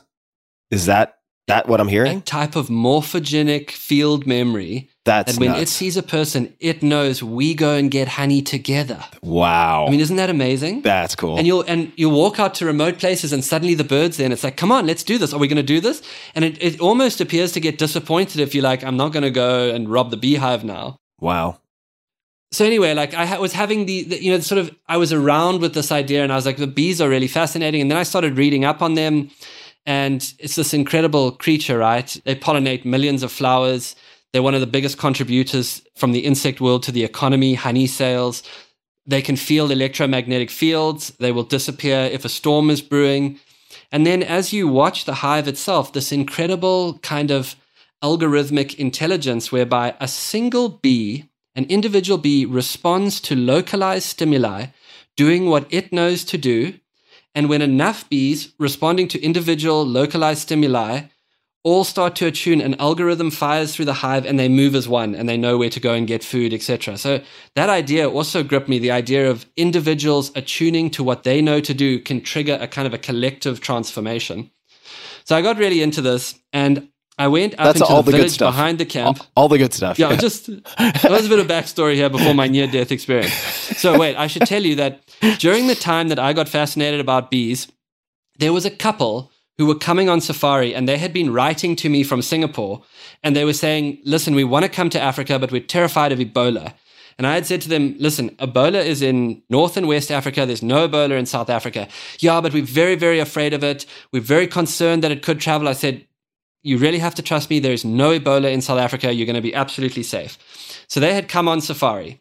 Meantime, I walk up into the back of the village and I seek out a man by the name of Simon Sambo. Simon Sambo. Great and Simon name. Sambo had, himself has a mellifluous voice, very soft, lilting voice. And Simon Sambo is the village beekeeper. So I say to him, Simon, I've got really interested in bees and I know that you have some hives and I would love to come and experience your beekeeping. He says, okay, there's no problem. I can take you beekeeping. I said to him, great, I'm excited about this. He says, you meet me tomorrow in the morning and we will go and meet the bees. Great. Next morning I meet him and he's got a big sort of black plastic case. And we drive out to the hives, and I'm inappropriately dressed. I'm in like shorts and t-shirt. And I said to him, what do we do now? He says, okay, the first thing is you must put on your beekeeping suit. So he gives me his suit, and I put it on, and it's a little bit short for me. Like literally between my sneaker and my ankle, I have some exposure. So I said to him, Simon, the suit's a bit short for me, because he had this was his second suit. He says, don't worry, you can borrow my socks. So he takes his boots off and he's got thick black socks. And so I sort of feel them and I think, okay, this is going to be good. And I put the socks on and I like seal up the suit. And I say to him, cool, Simon, let's get the smoker going now. He says, oh no, I don't use the smoker. It makes the bees afraid of a fire. So like a little bell goes off in my head. I'm like, but beekeepers all over the world use the smoker. He says, it's not my style. I'm like, okay, I'm here to learn.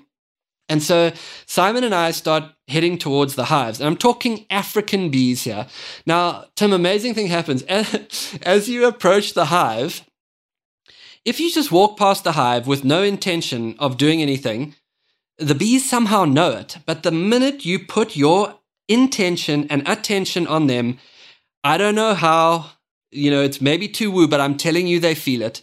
And as you start walking towards the hive, they start changing gears like they're at the Austin F1 track. Whoa, whoa, whoa. And you hear the sound changing. So we get up next to the hive and Simon gets out his crowbar and he cranks the lid off. And 70,000 of the most enraged African bees rise up in a black cloud around me. And they're shimmering around me. And you can feel the intensity and you can feel their attitude of, oh, you think you can fuck with us. And they're all around you and they start to land on you. And, if someone who's grown up around animals, I feel the energy of a single angry, aggressive animal.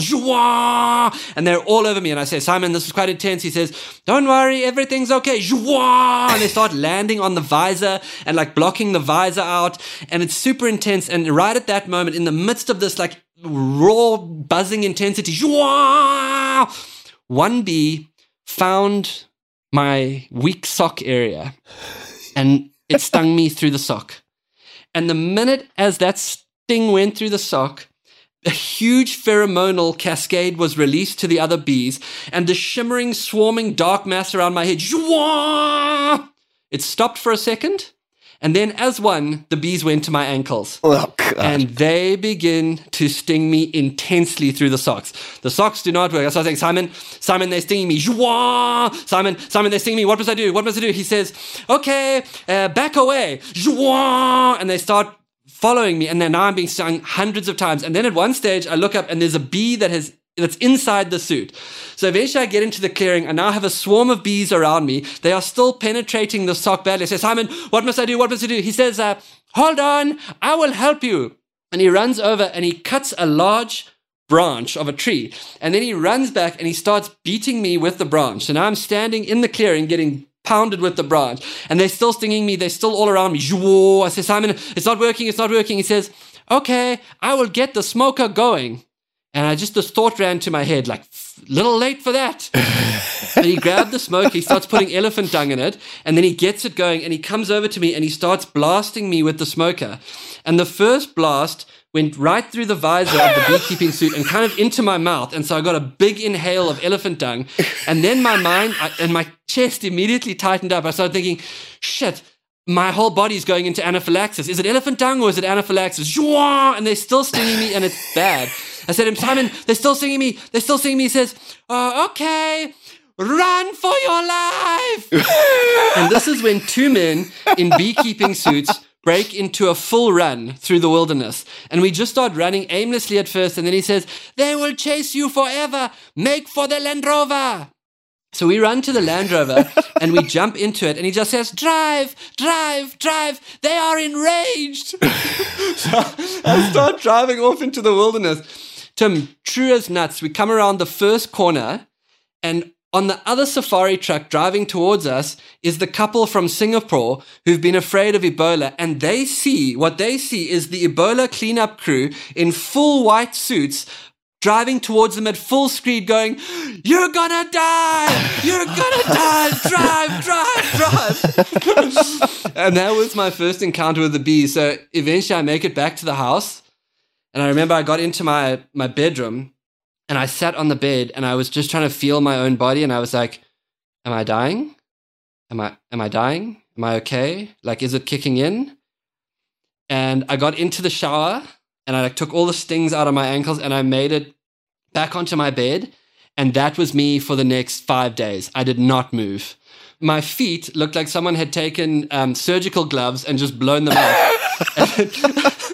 And Simon would come around and he would say, hey, Boyd, how are you doing today? I said, not good. He said, I bought some ice for your feet. Next time we will get you boots. But, I sat with it and what I took out of it was, number one, what the bees taught me is if you want to know about the bees, respect the bees. And the next thing that I got was I became intrigued by the power of this collective ability to fire the collective consciousness algorithm. Like, what would it mean if we all started really attending to states of peace and healing and well-being? And if enough of us did that, could we, like the bees, create some kind of algorithmic transformation for everyone? Yeah, or stinging the shit out of some invader's ankles. Intensity. They taught me so much about intensity. I think that's what I learned from Independence Day. So if we have aliens invade, that's a great way for us to activate our hive mind to sting the shit out of someone's ankles.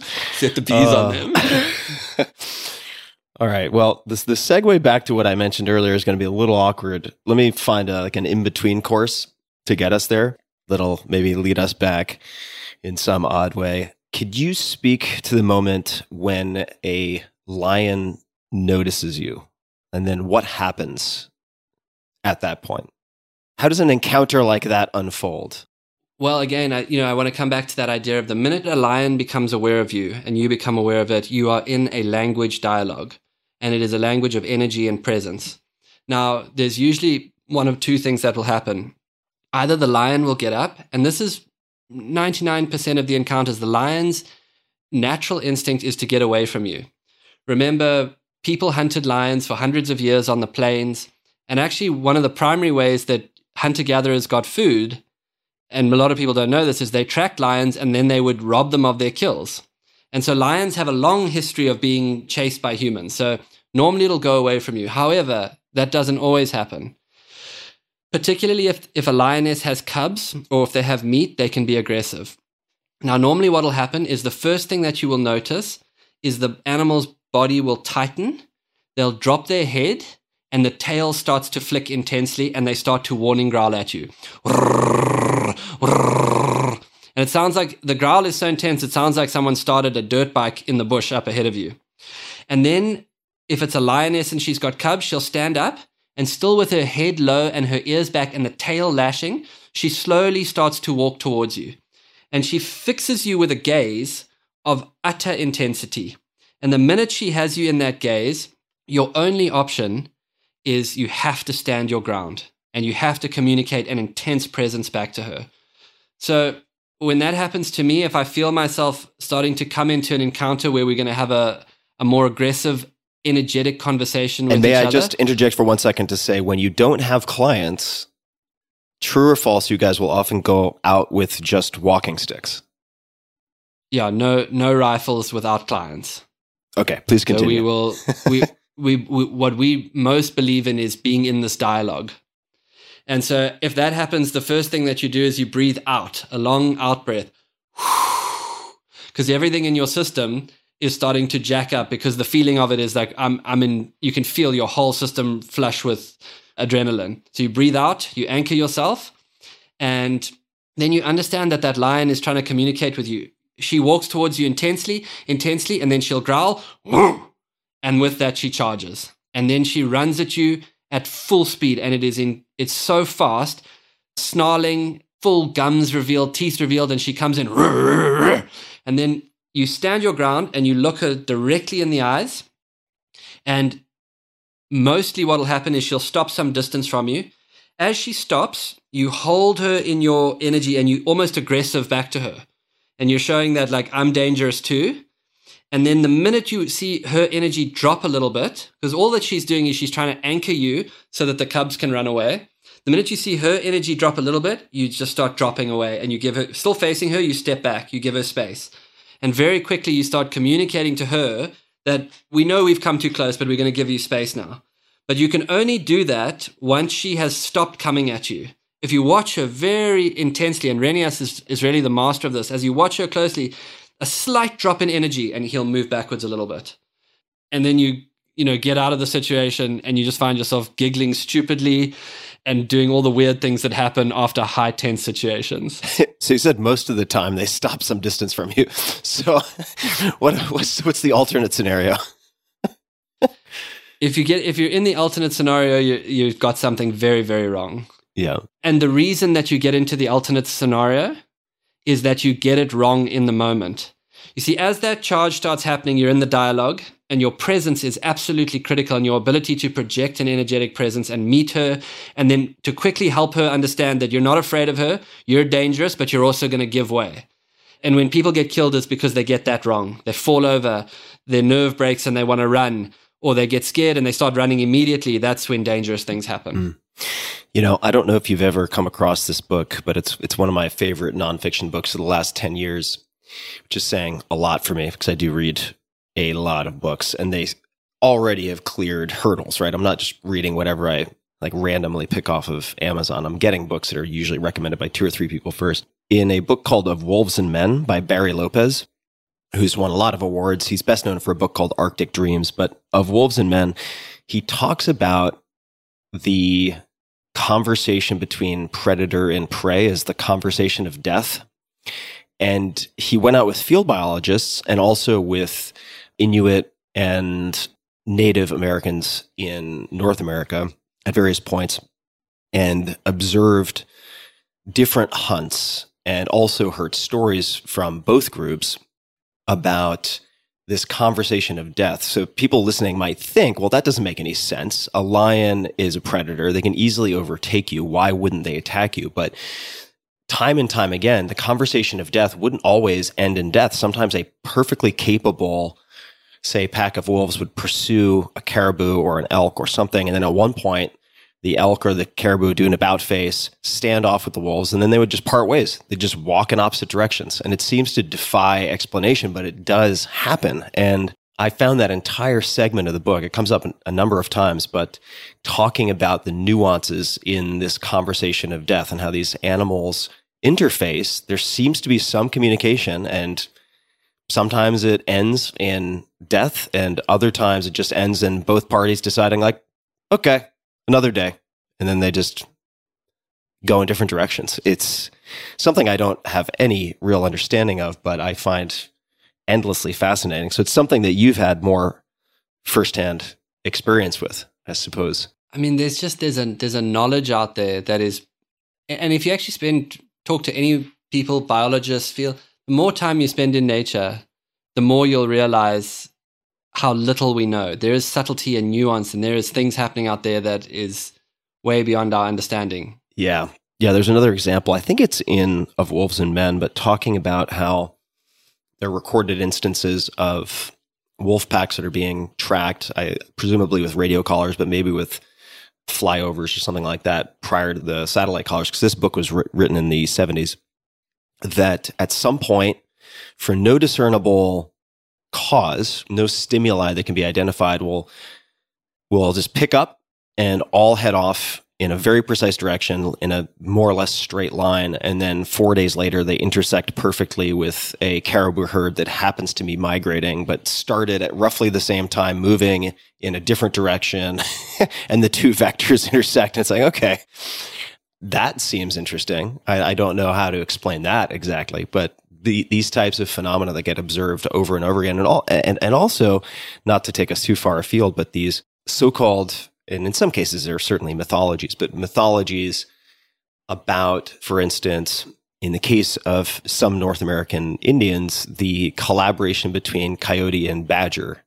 So the joining forces of coyote and badger, which for a long time was thought to be this quaint fairy tale.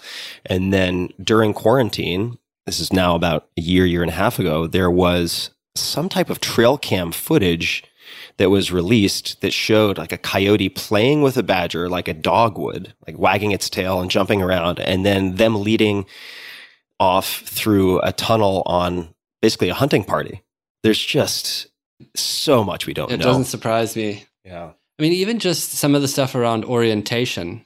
You know, you watch a female leopard walk 5 or 6 kilometers, leave her cub, walk 5 or 6 kilometers, then hunt in thick terrain, walking circles, moving in an irregular way, catch an impala, hoist it in a tree, and walk a direct line back to where her cub was, which by anyone's standards would just be an incredible piece of navigation. But she doesn't have a verbal mind or a rational mind, but somehow through all of that circuitous movement, she knows where she left the cub in a more instinctual way almost. Yeah. And then you find this in native people too, the capacity for homing, the ability, and I've seen it with trackers who've come down, SAM trackers who've come down from the Kalahari.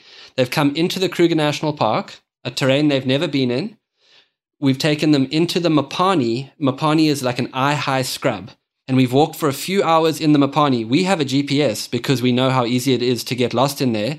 And then afterwards, we've said to them, okay, take us back to the vehicle. We've got the GPS, and they walk on a beeline directly back to where we left the vehicle. Wow. And it's just like, what is that? Yeah, that's fascinating.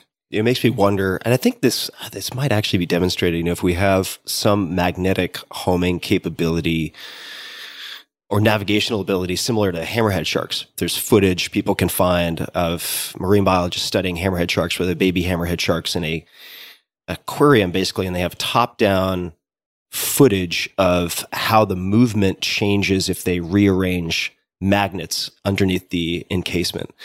So many unanswered questions, which is very exciting to me, obviously, because if everything were discovered, that would be quite depressing in and of itself. Let's come back to these traumatic events in your early 20s, 18 to 20s, and then what followed after that. How did your healing path, and this might seem like a strange way to lead in, but differ from those of your mom and sister, right? Because they were also presumably traumatized by the home invasion. If you're open to speaking to it, and you could just speak to your own personal experience, but I'm curious how different people have approached finding some degree of closure, resolution, healing after an experience like that. Well, I think for one thing, there was a masculine-feminine component to that. They did a lot more post-traumatic counseling at the time, and I wasn't open to that. I thought, the way that I'd grown up, I thought, like, I'm just going to get on with it and move forward, which is, a naive approach, to say the least. And then there was also a challenge that I had where in the masculine, it was harder just to process feelings. What I needed was a path that I felt was taking me somewhere. And so where that really took root for me is when I started to understand that if I was willing to look at how I had become frozen, if I was willing to look at how I was anxious and depressed as a result of that, and how that kind of shut me out from living, if I was able to start living towards that, it actually gave me a kind of map out of trauma. Someone trauma healed becomes a kind of medicine. And so it was only really when I started to understand that there was value to this just beyond myself. And in fact, if I became someone who learned how to be in a transformational process and learned how to heal, it was actually taking me towards what I was meant to do in some very important way. And somehow that structure of meaning had to take root in me before I was really able to dive into healing spaces and be open to that type of work.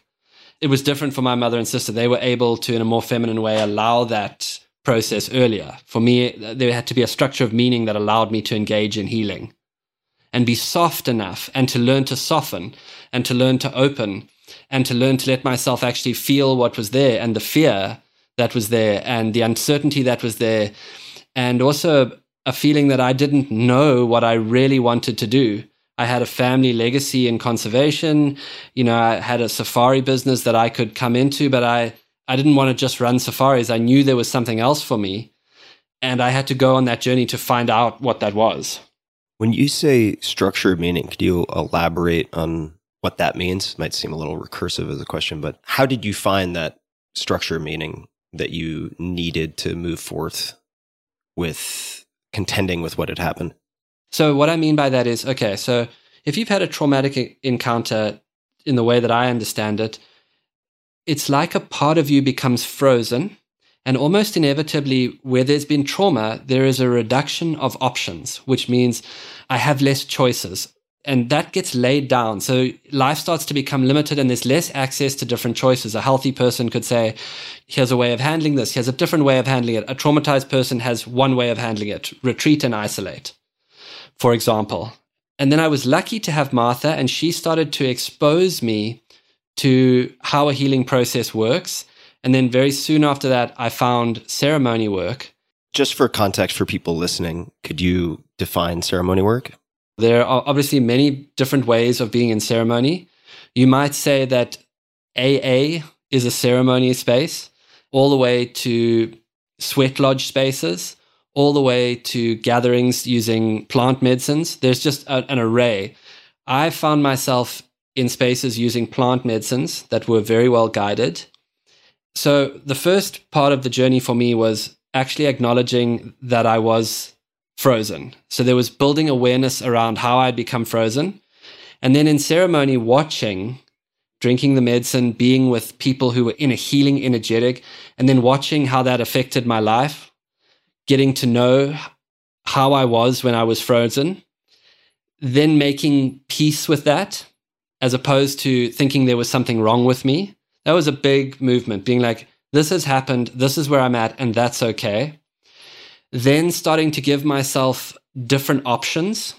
So instead of just being isolated and frozen, starting to actually be able to share the things that I was ashamed of. In some ways, I was ashamed that I hadn't been able to protect my parents, my sister and my mother. And I was ashamed that I had let bad guys in the house. I was the man of the house. All these things. I was able to start to be able to share these things that I was ashamed of. And I was able to talk to how disempowered I had felt and unable to do what I needed to do. And so I started to generate awareness out of that. And then I started to realize that in sharing that, it actually opened me to deeper connection, as opposed to what I thought it would do, which would shut me out and shun me. And then I started to, because I was well guided, I started to generate a narrative that was supported. And what I mean by that is like the guide started to help me generate a narrative of the things that have happened to me can actually be fodder for growth and learning.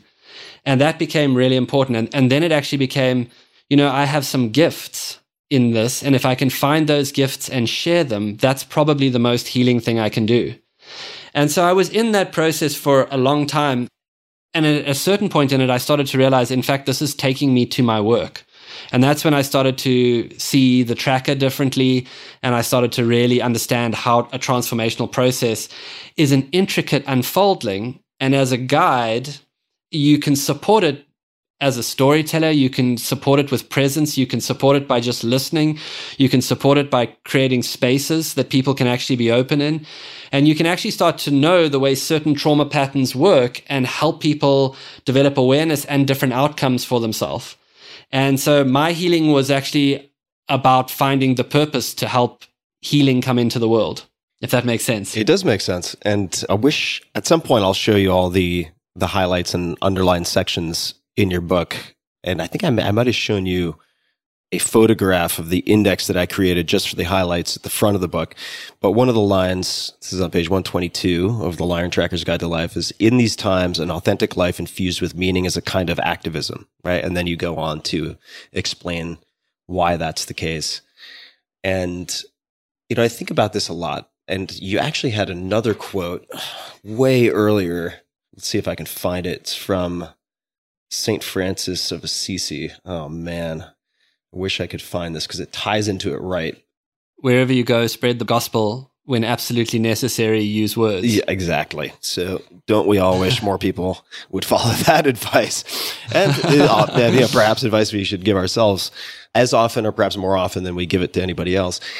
And I think this is critical to highlight in the sense that in this day and age, in these times, yelling and screaming on the internet and shaming other people or tearing other people down can be mistaken for something constructive or activism. But in reality, a very powerful form of activism is being the example that you want to see more of in the world, right? And holding yourself accountable in that way, which is not easy. It's really hard oftentimes to do that. And I know both of us have had tremendous struggles of different types, although I think they share a lot of common DNA. And, a lot of this seems to come down to stress testing beliefs, if that makes sense. If a component of yourself, kind of along the lines of IFS or internal family systems, if people are interested in that, they can certainly look that up. I did an interview with Richard Schwartz, the founder. But if a component of your personality or psyche is kind of frozen in time, and compartmentalized. And when you are put in circumstances that activate that part of yourself, you get tunnel vision with options. And maybe you have one option, or maybe you have two options. You can often reduce that down to a belief, right? A statement of some type. And I'm bringing this up because I would love to hear how Byron Katie's workshops have been helpful or not helpful for you, because I know this is something we've spoken about. And if they have been helpful, what specific worksheets have been helpful for you? Can I talk for a moment to the activism thing and then come back to Byron Katie? You are allowed, sir. The stage is yours. One thing on the activism thing, and I would say it like this, and Tim, you've been on a healing journey. What I notice is that a person who heals has a natural inclination to want to be of service. And especially if you've had people who've supported you along the way, and that's not to say that I think I know how you should heal, but there's just this desire as someone who heals to support the healing impulse and be there. And you know that there were moments in your own journey that were very powerful for you, and it's almost just like innate when you get in touch with that to want to do that for other people and support that. The way that I think about this is, if you can give yourself a transformational process and you go on a journey to discover, I would call it the track of your life, the place where you feel whole, where you feel like you're expressing your essence into the world, the place where you feel just at peace and in tune with yourself. And it takes time to get to that. And it seems to me that at a certain point in every lifetime, we get asked, like, what's it about? And it seems to me it's about that, coming to that place in yourself. But there are some characteristics of people who I see who deeply find that place. For one, they become inclined towards simplicity. They don't want a lot of things. A feeling of enough comes into them, and both like, I am enough and I have enough. And they stop wanting to consume more things to feel okay. There's a natural desire towards service. There seems to be this like inclination that takes them to be pulled into nature. There's a desire to be creative and support other people. And that's what I mean, is that inside of every healing journey, and when someone goes on that journey and finds a deeper place of peace, and it's a continuous journey, but it seems to me that those things take root, and that seems to be very important for the restoration movement. In a very individual way, we do our own work to heal and come to wholeness, but a whole lot of people coming into that state of, I have enough, I am enough, it just changes the desire to consume endlessly, and I think that's going to be very good for nature. And so I see this like the restoration movement as both restoring our relationship to wild places and restoring wild places, but also restoring ourselves, coming to wholeness and healing, so that we come out of the illusion that more stuff is going to make us feel okay, and realize it's already there in us. We need to discover that gift and share it. So that's a little talk on, how people who discover that just become embodied activists. And then Byron Katie's work, I cannot say enough about, and I know you've had a lot of people on the show who have brought her up, but there is nothing more profound than being able to identify thoughts that are causing you stress and then have a system to question them.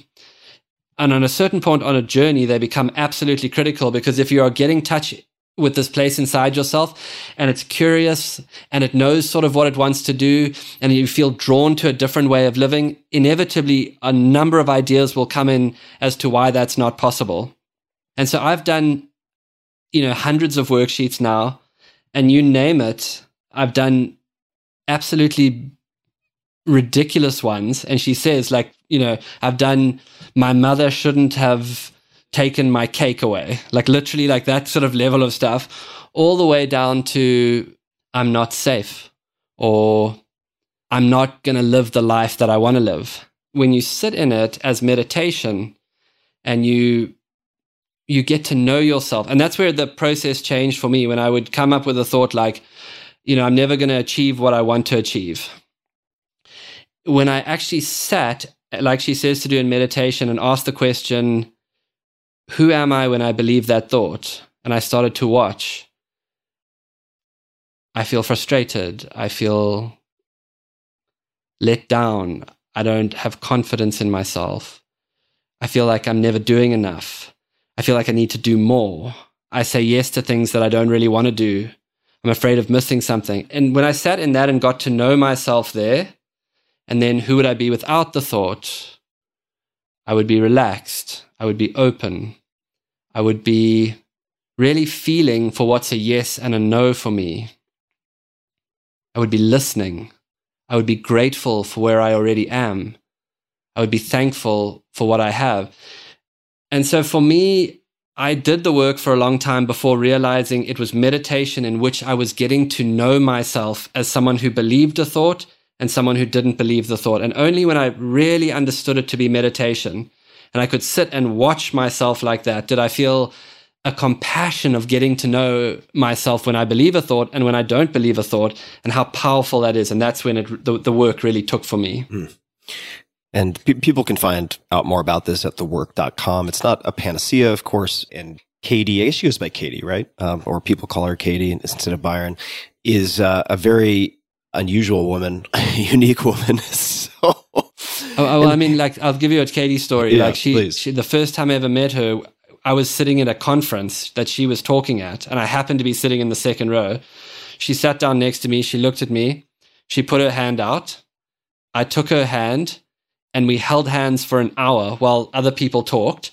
And then she turned and looked at me and she said, "I liked holding your hand." And then she left for the stage. Like, right. That was like my first, and that's Katie, like totally connected, totally wild, and you don't know what's going to happen. Right. So I suppose I'm saying this all as a caveat that if you watch videos, which I think are worth watching, but you may think, who is this alien? Get me out of here. But I would also suggest that it's worth investigating. The worksheets I have found tremendously valuable for myself.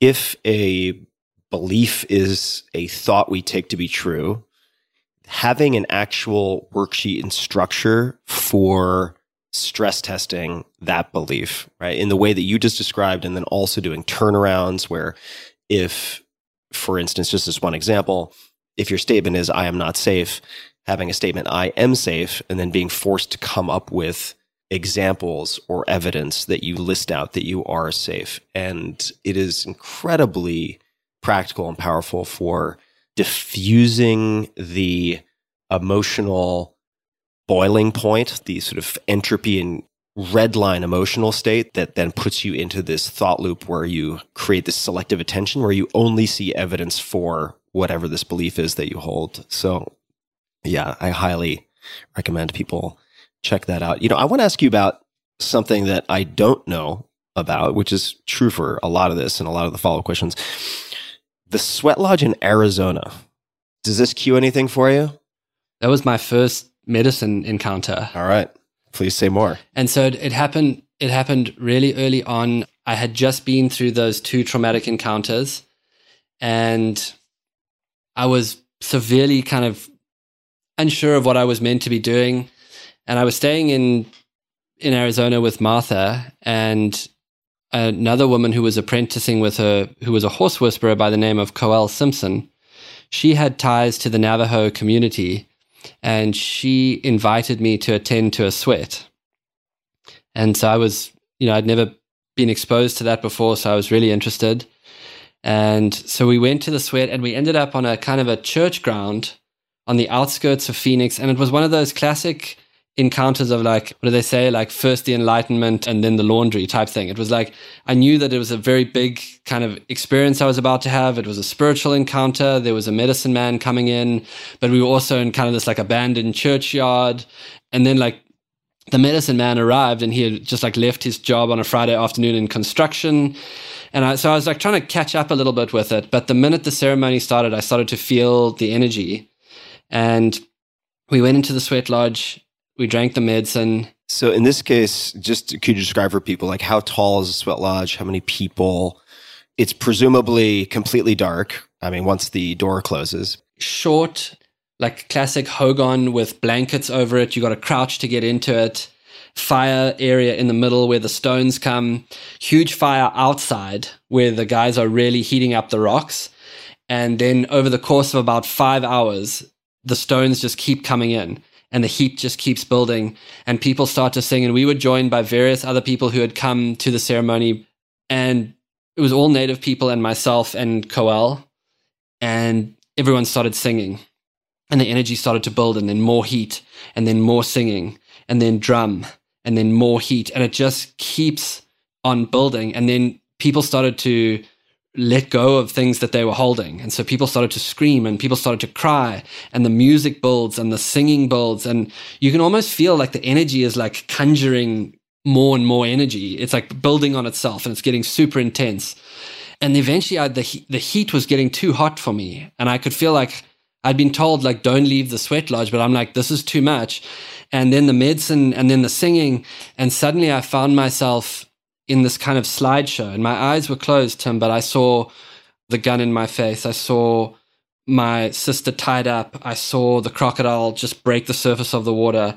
I saw all of these images, and the gun being taken outside, kneeling down, being told you're going to be killed. The words, and we're going to kill you, we're going to kill you. It all just ran through my mind, and with vivid imagery. And then eventually it got to the point where it was almost too much, and I just started throwing up. And as I started throwing up, the entire imagery changed, and suddenly I was in the vision. I was back home in South Africa, and I was sitting in a clearing in the late afternoon light, and walking across the clearing towards me came the mother leopard. And she walked through the short grass, and she walked directly up to me in the vision, and she just bumped me as she walked past me. And in the instant that she bumped me, something in me understood that my own healing and the healing of nature and the healing of the land was somehow connected. And that's why all I've ever done now is try and tell stories from this place of nature has so much to teach us if we can attune to it. And then I passed out. Oh, you passed out in the sweat? I was passed out in the sweat.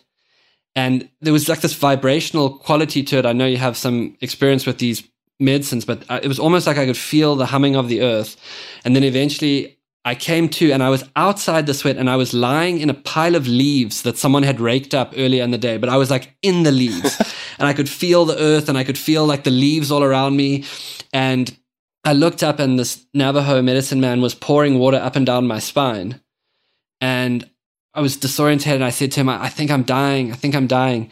And he kneeled down and he put his mouth right to my ear, and he said, "No, brother, you're just being born." and it was like, I was like, and it was weird. And I said, "But I don't understand what's happening." And he said, "You'll only understand in the next few weeks." And he was right. Like, it took long time to integrate that. But that was really the beginning of my understanding that the restoration of our relationship with the natural world can begin inside each one of us. As each one of us heals, we create an opportunity to create a different relationship with the natural world.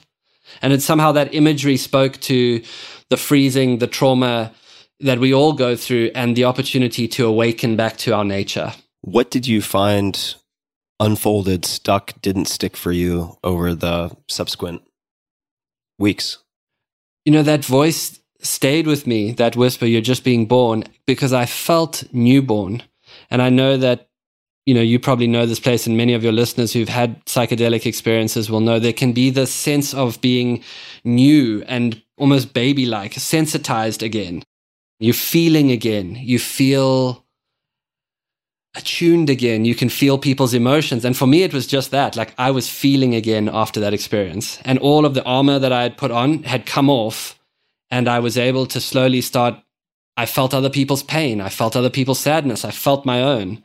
And I did feel like brand new inside of that. And it wasn't altogether comfortable, but at least I felt back in some ways. In fact, it felt incredibly uncomfortable, but I knew that it was better than where I was. You know, I was recently spending time with a expedition guide who's spent all sorts of time on Everest and Denali and K2, really fantastic guy. And his name is Eli. And we happened to see the solar eclipse together. This is a few weeks ago. It was the first time I'd ever seen a solar eclipse.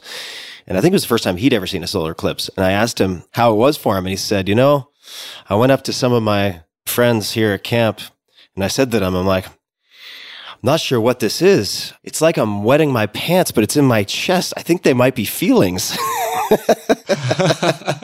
It's this warm feeling in my chest. I don't know. It's like I'm peeing my pants in my chest. They might just be feelings. So yes. It's so funny because I had this buddy of mine who's a Navy SEAL, and he says to me, "So I recently met this dog named Butters. And I find myself thinking about Butters, and he's a friend of mine's dog, and I go out and I think about Butters, and I'm always worried about Butters, and I take Butters treats, and I go over there. I always want to check on Butters, and what do you make of that? I'm like, I think that's called love. And he's like, yeah, I always feel Butters right here in my chest. I'm like, I think you're having the experience of loving Butters. And he was like, this is outrageous. Yeah, sometimes we have to build the vocabulary, learn the ABCs, or just like rebuild them, reactivate them. Leopard in the fire. This is another cue. And just for people who are wondering what the hell I'm doing with these cues, sometimes I will ask people, or I'll ask my research team to give me cues for stories that they think will be fun or productive or profound or interesting to explore, but I don't want to know them in advance because otherwise the conversation is less fun for me. So leopard in the fire, what does leopard in the fire refer to? Leopard in the fire occurred, there's kind of two parts to the story. The first is that when I was very young, I heard a story around a campfire that like stuck inside of me. And it was a story about a man by the name of Lawrence van der Post. And van der Post, you may have come across some of his work, but he was a tremendous poet and an artist, and he had one of those miraculous lives. He was a philosopher, really.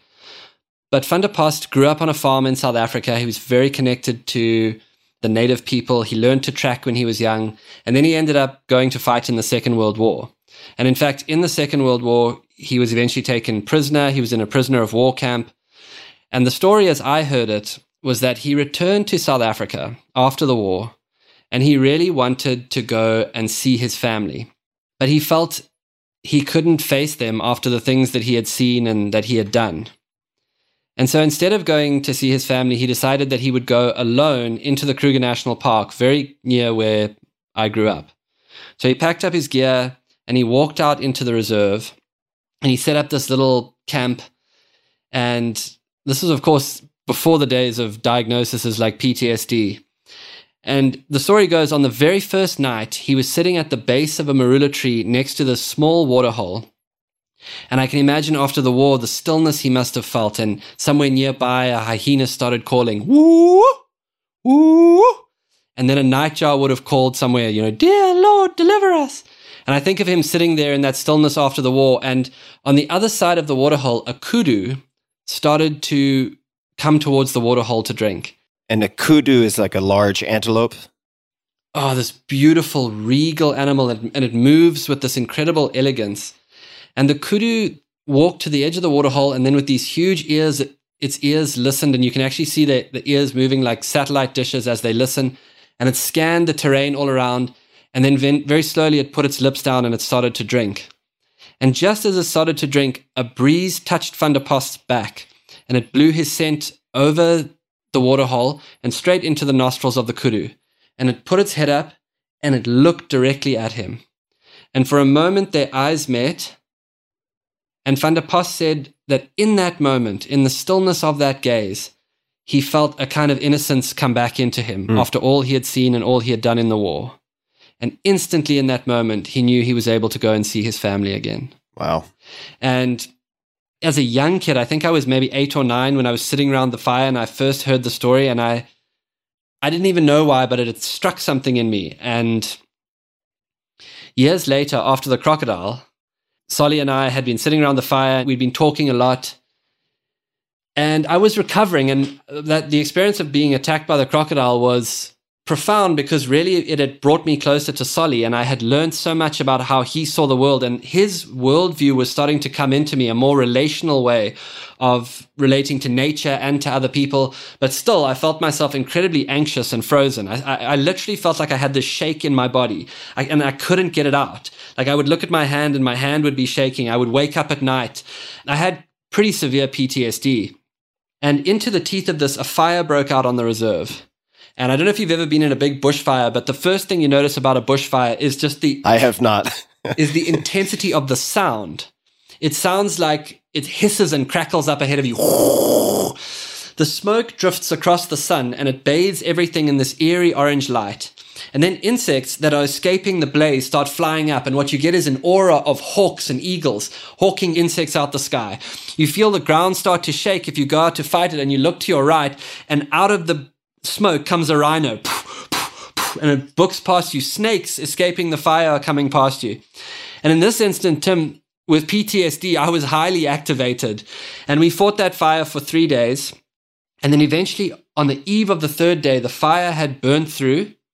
And the crews were still fighting it, but I had become isolated from them. I was about a mile or two away from them. And I was in an area that the fire had already burned through. And night was starting to fall, and I could see the crews on the horizon in the distance, and I could still see the fire was lighting the sky in this big orange blaze. And in fact, the area that I was in, the smoke was still hanging on the ground all around me. And in the darkness to my right, I heard a sound like someone cutting a 2x4. Ooh, ooh, ooh. And immediately I knew that there was a leopard in the darkness to the right of me. And so I turned to look, and walking out of the darkness into the faint light that the fire was throwing came this male leopard. And he was walking directly towards me, which is extremely, one, it was strange that he was in an area where there'd been a fire, and two, it was strange that he was walking directly towards me. And when I saw him, and I looked at him, and he became aware that I was aware of him, no aggression came into his body. He didn't drop his head, he didn't tighten his shoulders. He just continued to walk towards me. And I, in fact, dropped down onto my haunches. And part of what I wanted to do is, he wasn't being aggressive, so I dropped down because I wanted to give myself the space to escalate. If he became aggressive, I would stand up. And if he became more aggressive, I could put my arms up. I was giving myself room to create more energy. And he continued to move towards me. And as I watched him, he was walking through the smoke, and the smoke was almost dancing around him. And his eyes were lit by the fire on the horizon.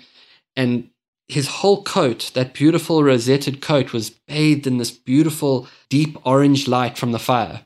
And he continued to come towards me. And as he walked towards me, I felt this very ancient primal energy wake up inside of me. And then he stopped when he was about 10 yards away. And he was so close to me that I could hear him breathing. And what it felt like to me is that in that moment, it was as if I could feel his body in my body. And I could feel my body almost creating a kind of mimesis to his energy. And I felt myself becoming incredibly alert, but incredibly still. And there was no thought of the future, and there was no thought of the past. There was just an energy circulating between this incredibly beautiful, wild, elusive, dangerous cat and I. And then slowly he turned to look at me, and then he walked past the front of me, and in a moment he disappeared into the darkness. And as he walked away from me, and I felt into my own body, instead of more anxiety and fear, and this shake that I had, I felt myself in this profound state of stillness.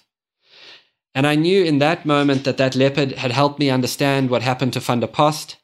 And I also knew that I had gone to a place in myself that I could never have gone to alone. That leopard had almost taken me into a state of stillness. And if I think about that Ubuntu consciousness, that relational consciousness, what Solly taught me was that the Ubuntu consciousness is activated through action. And what the leopard taught me in that moment, and what I think Van der Post experienced, is that the Ubuntu consciousness, the relational consciousness, is also activated when we in a moment let go and let someone else take us to a place we couldn't get to ourselves, or another sentient being.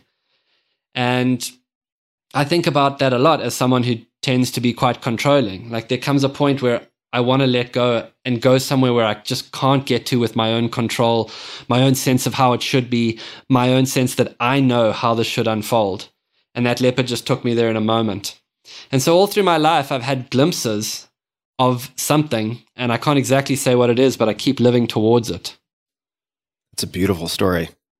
God, just the imagery that conjures. It's really, I see it sort of in slow motion, almost as if it's like, shot on film from like a Francis Ford Coppola film. Wow. It's really just a striking story. And it makes me think of a few things also. You mentioned a horse whisperer earlier. And for the last few years, I've been very interested in these natural encounters, of course, but it's very challenging to manufacture those experiences. So I've also spent time looking at, for instance, equine therapy and how horses are used in partnership with patients of different types for therapeutic purposes. And I think it fascinates me, as many therapies do that are predominantly nonverbal. I think that we overweight the verbal, perhaps. And so I spent time, I wish I could remember the name, but a number of equine therapy centers, one in Texas. And oddly, but maybe not oddly, I also learned when I went to a wolf sanctuary and I volunteered there for a period of time in Colorado. And I should explain, it's Mission Wolf, missionwolf.org. I recommend people check it out. In the middle of nowhere in Colorado. And they are, effectively a place of sanctuary for wolves or wolf dogs that cannot be released into the wild, right? So they're not captive wolves per se. They're wolves or wolf dogs often who were raised in captivity under terrible, atrocious circumstances, and then somehow made their way to Mission Wolf.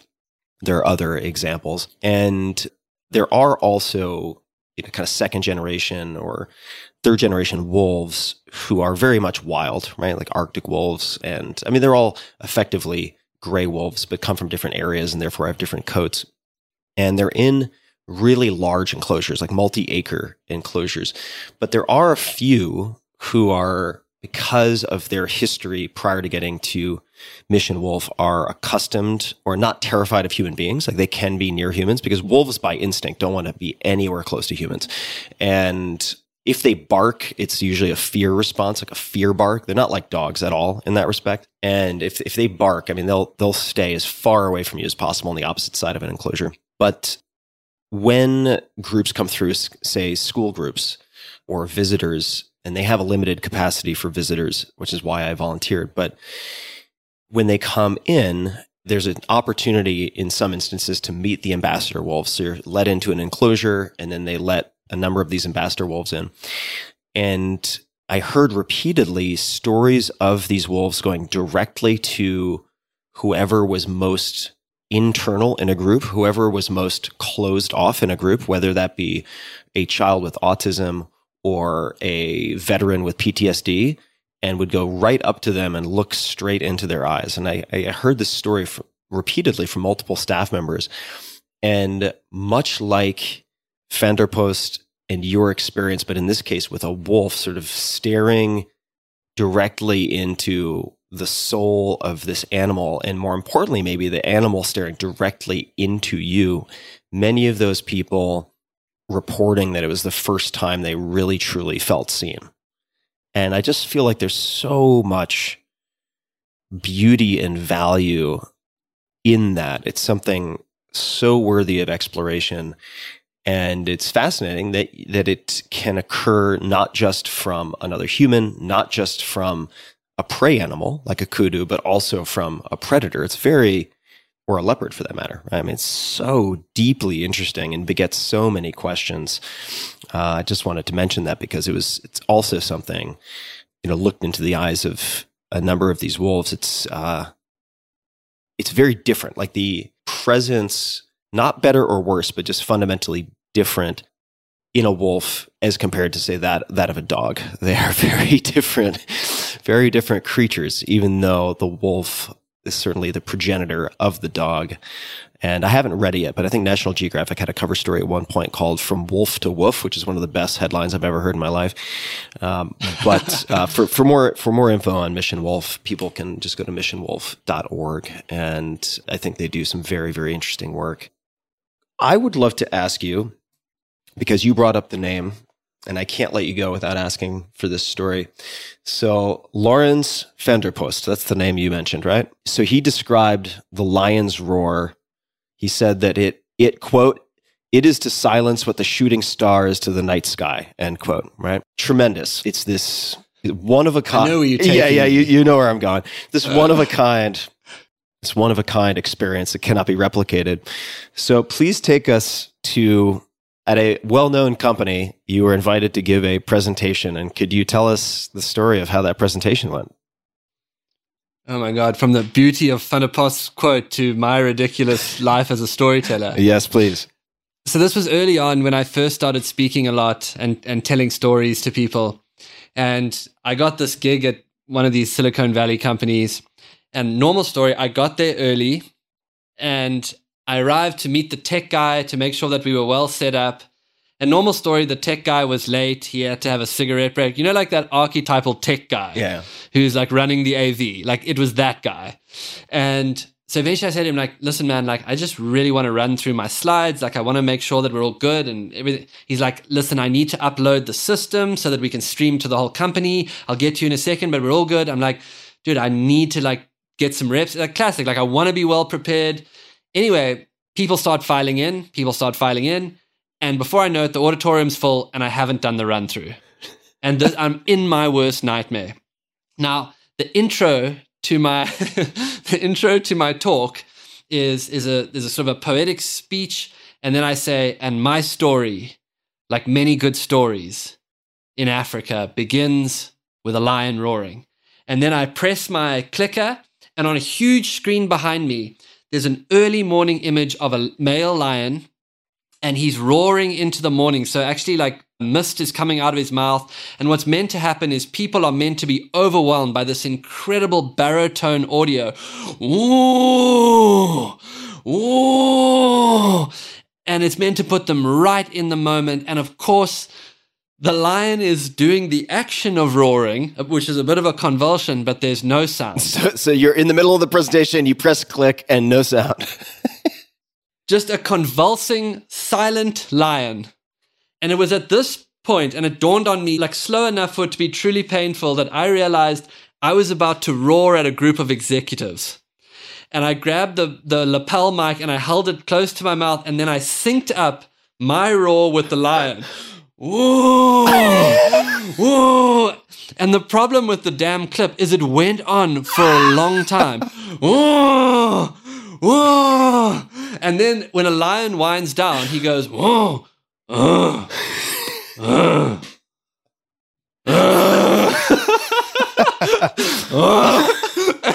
so literally the intro, and I was like, why won't this lion stop? Oh my God, it was painful. It just went on and on.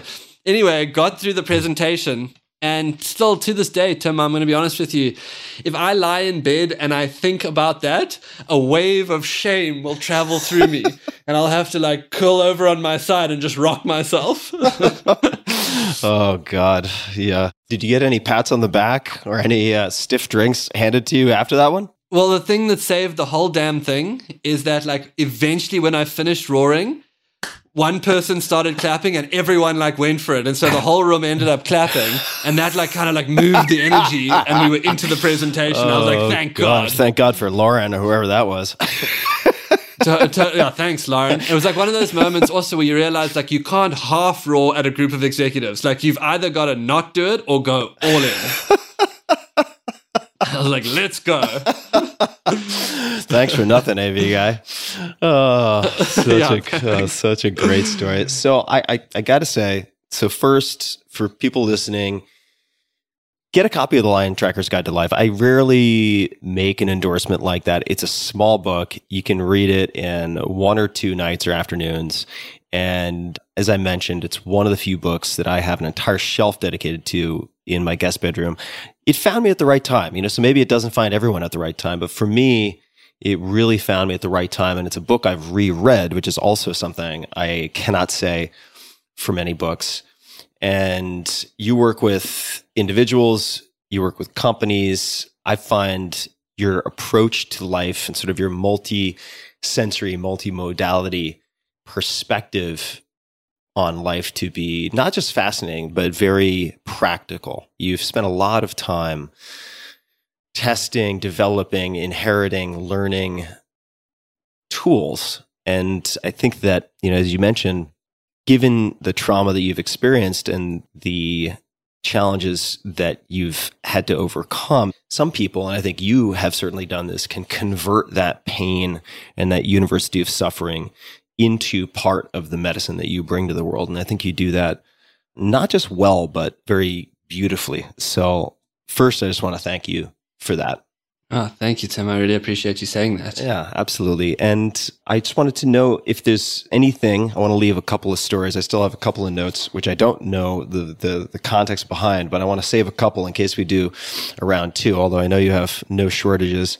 I might ask you about, was it your uncle in the boat with the outboard? I can't remember who it was, but that'll have to be saved for another time. They're all in there, but some of them only get pulled out with a bit of, scotch and a campfire. All right. Well, round two might be with scotch and a campfire. But is there anything you would like to say? Any last closing comments for the audience? Request, recommendation, anything at all? Anything else? Something you'd like to point their attention to? Anything at all that you'd like to share before we wind to a close this time around? Well, firstly, just thanks for having me. And, it's a privilege to support a show that has had such an impact on so many people and be a part of it. So I'm just really grateful to you and been fun getting to know you. I would say a few things. I would say one is I would invite people to come on safaris in Africa. It's a very unique encounter with a landscape that is still wild. And when people come and have safaris at a place like Londolozi or wherever they go, it has a profound impact on allowing us to protect these areas and on the local people.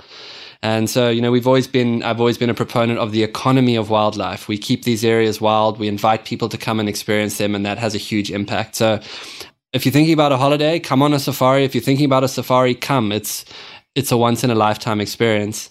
I would say that if you are interested in tracking, you can support the Tracker Academy.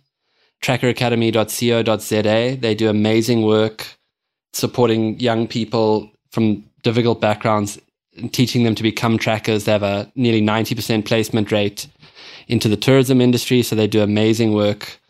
Those would be the two things that I would offer to people. Where can people learn more about the safari side if they wanted to learn more about that? You can get a hold of us at londolozi.com.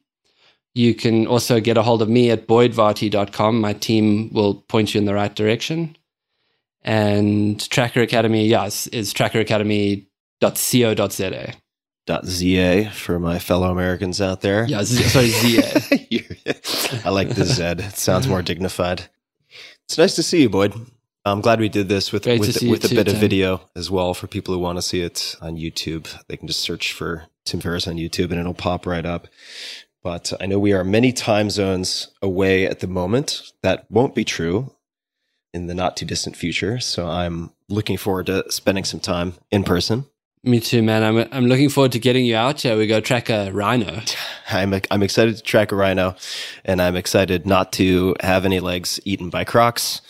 And I'm very much looking forward to finally getting feet on the ground at Londolozi and getting to meet some of these characters that I have only read about and heard about at this point, both human and animal alike. So thanks for taking the time today, man. I really appreciate it. Yeah, thank you, Tim. Thanks for having me. Enjoyed it even more than I expected to, and I expected to enjoy it a hell of a lot. So to everybody listening, you'll find show notes to everything that we discussed at tim.blog/podcast. You can just search Boyd, B-O-Y-D, and it'll pop right up. You can find them online at boydvarty.com. We'll link to Londolozi, trackeracademy.co.za, and everything else in the show notes, as well as Boyd on Twitter at Boyd Varty and all the rest. His books, The Lion Tracker's Guide to Life and his memoir, Cathedral of the Wild, can both be found everywhere books are sold. And until next time, experiment often, be safe, be kinder than is necessary, even just a little bit, and see if you can get out in nature. It will be good medicine for the soul. And thanks for tuning in. Hey guys, this is Tim again. Just one more thing before you take off, and that is 5 Bullet Friday. Would you enjoy getting a short email from me every Friday that provides a little fun before the weekend? Between 1.5 and 2 million people subscribe to my free newsletter, my super short newsletter called 5 Bullet Friday. Easy to sign up, easy to cancel.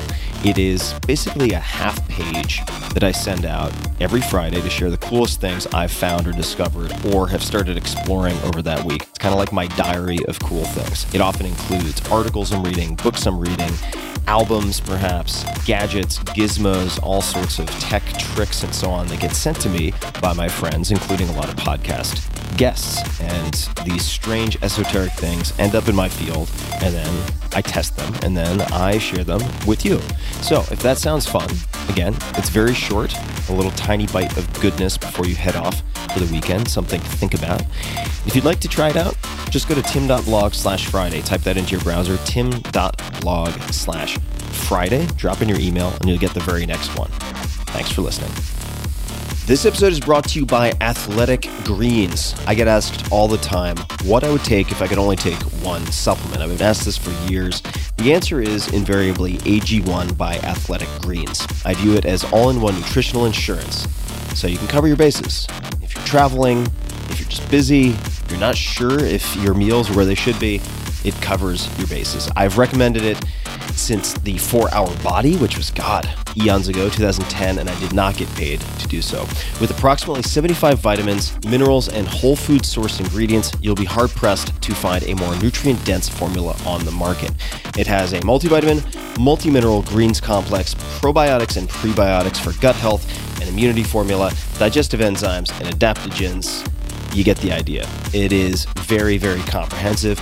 And I do my best, of course, to focus on nutrient-dense, proper meals, but sometimes you're busy, sometimes you're traveling, sometimes you just want to make sure that you are getting what you need. AG1 makes it easy to get a lot of nutrition when whole foods aren't readily available. It's also NSF certified for sport, making it safe for competitive athletes, as what's on the label is in the powder. It's the ultimate all-in-one nutritional supplement bundle in one easy scoop. Right now, Athletic Greens is giving my audience a special offer on top of their all-in-one formula, which is a free vitamin D supplement and 5 free travel packs with your first subscription purchase. Many of us are deficient in vitamin D. I found that true for myself, which is usually produced in our bodies from sun exposure. So, adding a vitamin D supplement to your daily routine is a great option for additional immune support. Support your immunity, gut health, and energy by visiting athleticgreens.com/Tim.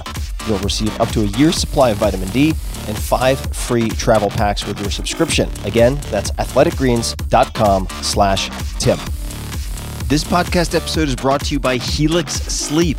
Sleep is super important to me. In the last few years, I've come to conclude it is the end-all be-all, that all good things, good mood, good performance, good everything seem to stem from good sleep. So I've tried a lot to optimize it. I've tried pills and potions, all sorts of different mattresses, you name it.